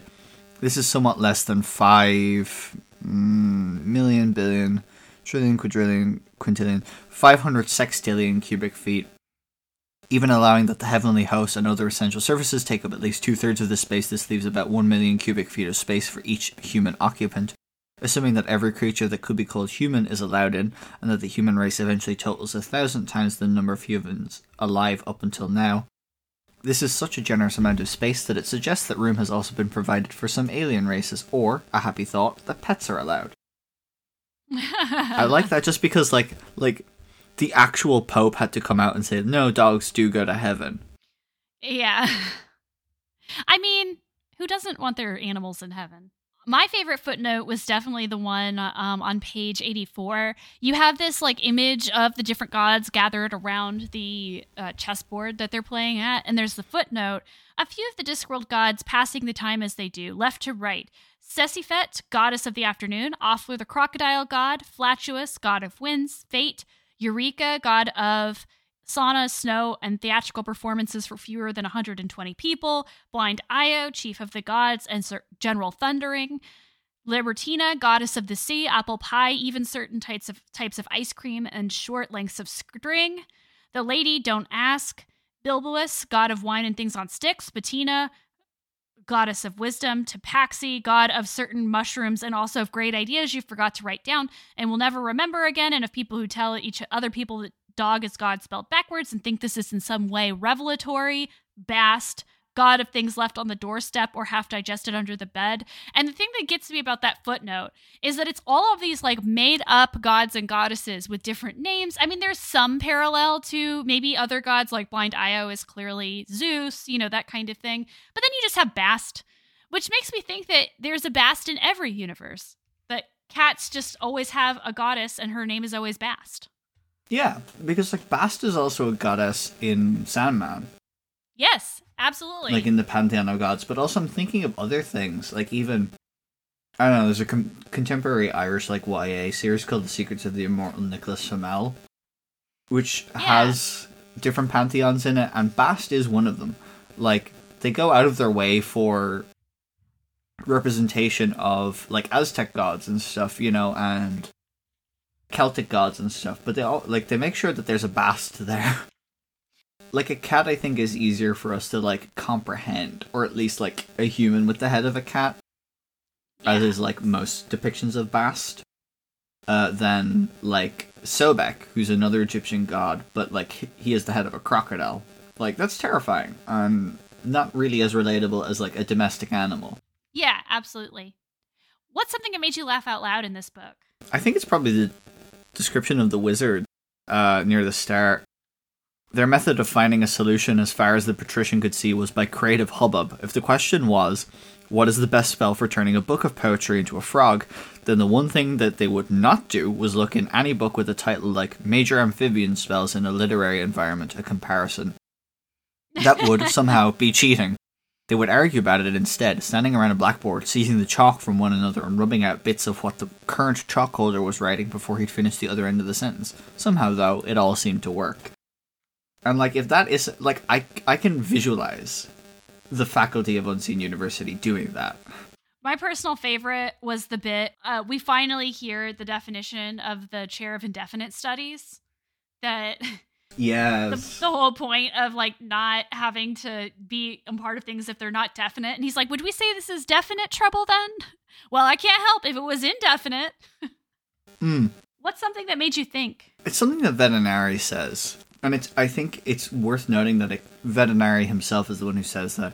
And who precisely defines the monstrousness of the monsters and the tyranny of the tyrants? Well, because, I mean, within the context of the Discworld, like, Vetinari is, like, this sort of extreme leader of the city, and he has all the power, and, he's involved in all the plots to assassinate him in some way or another. Except for, like, the plots to assassinate him that actually work. or that are somewhat effective. But, like, by all accounts, he should be viewed as a monster, but, like, from the narrative, we see that he's not. Like, he's sympathetic to most people. He's my comfort character. But in terms of the real world, like, a lot of this, especially in a book about, like, how cruel and callous gods can be, and, like, where the line of morality ends for divine beings, like, who defines what is culturally bad and immoral, is an interesting thing to, like, because there's some things that are, like, obviously bad, like rape and torture and killing children. But, like, societal norms, like, who decides that, and, like, who we vilify, and especially then who we decide is good as a society, is really fascinating. The one that made me think was on page 145. It's the part with the Nutitive people and nearby tribe that wiped them out. So they were wiped out by a nearby tribe who knew that the lights had been a signal from the god Ukli to expand the hunting ground around a bit more. However, they were soon defeated by a tribe who knew that the lights were their ancestors who lived in the moon and were urging them to kill all non-believers in their goddess Calypso. 3 years later, they in turn were killed by a rock falling from the sky as the result of a star exploding 1 billion years ago. What comes around goes around. If not examined too closely, it passes for justice. And this idea that, like, if to go back to Joseph Campbell and what we were talking about earlier, like the idea that everything is chaos, right? But we as humans create stories around it to try to explain ourselves, to make sense of that chaos. And so, like, none of the things that were just described are actually part of a story. But if you wanted to put them in a story, it might be the story Justice, right? That would be sort of the, like, narrative end to a story, if it's a fairy tale or a fable like The Last Hero is supposed to be. Right. But, like, logically, we understand that there's nothing magical or supernatural about a star exploding 1 billion years ago. This is just, like, the unfortunate thing, but if you look at it in the right way, it has resonance and meaning. Like, and I think that goes back to, like, sagas and how, like, the correct way to create a saga, which is what the Horde, the Silver Horde, are telling the storyteller. Like, this is how you do it, and, like, this is how we decide that these people are going to be heroes, Right, like, yeah. you just look at, like, whatever they do, and then you frame it in a certain way through the lens of story. Well, I think that's all we have. So next episode, the Discworld goes YA with Maurice and his educated rodents. Plus, Later this week, you can hear a bonus episode with Matt from Lego Ankh-Morpork. It's our very first bonus episode, Nigel. Woo! I am excited. Where can people find you online and on their headphones, Nigel? You can find me online on Twitter at SpicyNigel, where tweeting what I'm reading. I almost did a haiku. Things change. Everything is always ending. The planet is dying. I have a vape now. Yeah, and then dunking on Andrew Tate. Yes, I mean, naturally. Oh, yeah, and the new tattoos I got. And then my shows, Hyperfixations, Among the Stacks, they're wherever podcasts be. Really excited to continue listening to Among the Stacks. You can find me on Twitter at The Bi Paradox, where I recently just tweeted, if I could go back in time and ask James Whale the hard-hitting questions about his groundbreaking contributions to film, my first would be, why did you change Frankenstein's first name to Henry? Classic. Yeah. And then I retweeted someone who asked, could a bear beat John Wick? And my response to that is, we would never know because they would team up. I stand by that. Yes. We would never know. John Wick would never. Cocaine Bear. I'm John Wick.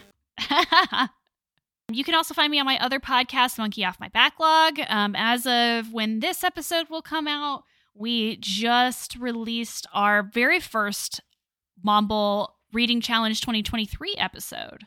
So you can go over there and hear our friend Ryan and Sam and I talk about the books we read for January. You can find this podcast on Twitter at Nanny's Book Club and on Instagram at Nanny Ogg's Book Club. Please rate, review, and subscribe on iTunes. Follow us on Spotify, Stitcher, Amazon Podcasts, Google Podcasts, or wherever you listen to podcasts. Read us out, Nigel. And Leonard began the penance for his hubris. This was much approved of by the Ankh-Morpork priesthood. It was definitely the sort of thing to encourage piety. Lord Vetinari was therefore surprised when he received an urgent message 3 weeks after the events recounted, and forced his way through the mob to the Temple of Small Gods. "What's going on?" he demanded of the priests peering around the door. "This is blasphemy," said Hunan Ridcully. "Why? What has he painted?" "It's not what he's painted, my lord. What he's painted is amazing. And he's finished it." Up on the mountain, as the blizzards closed in, there was a red glow in the snow. It was there all winter, and when the spring gales blew, the rubies glittered in the sunshine. No one remembers the singer. The song remains. The end.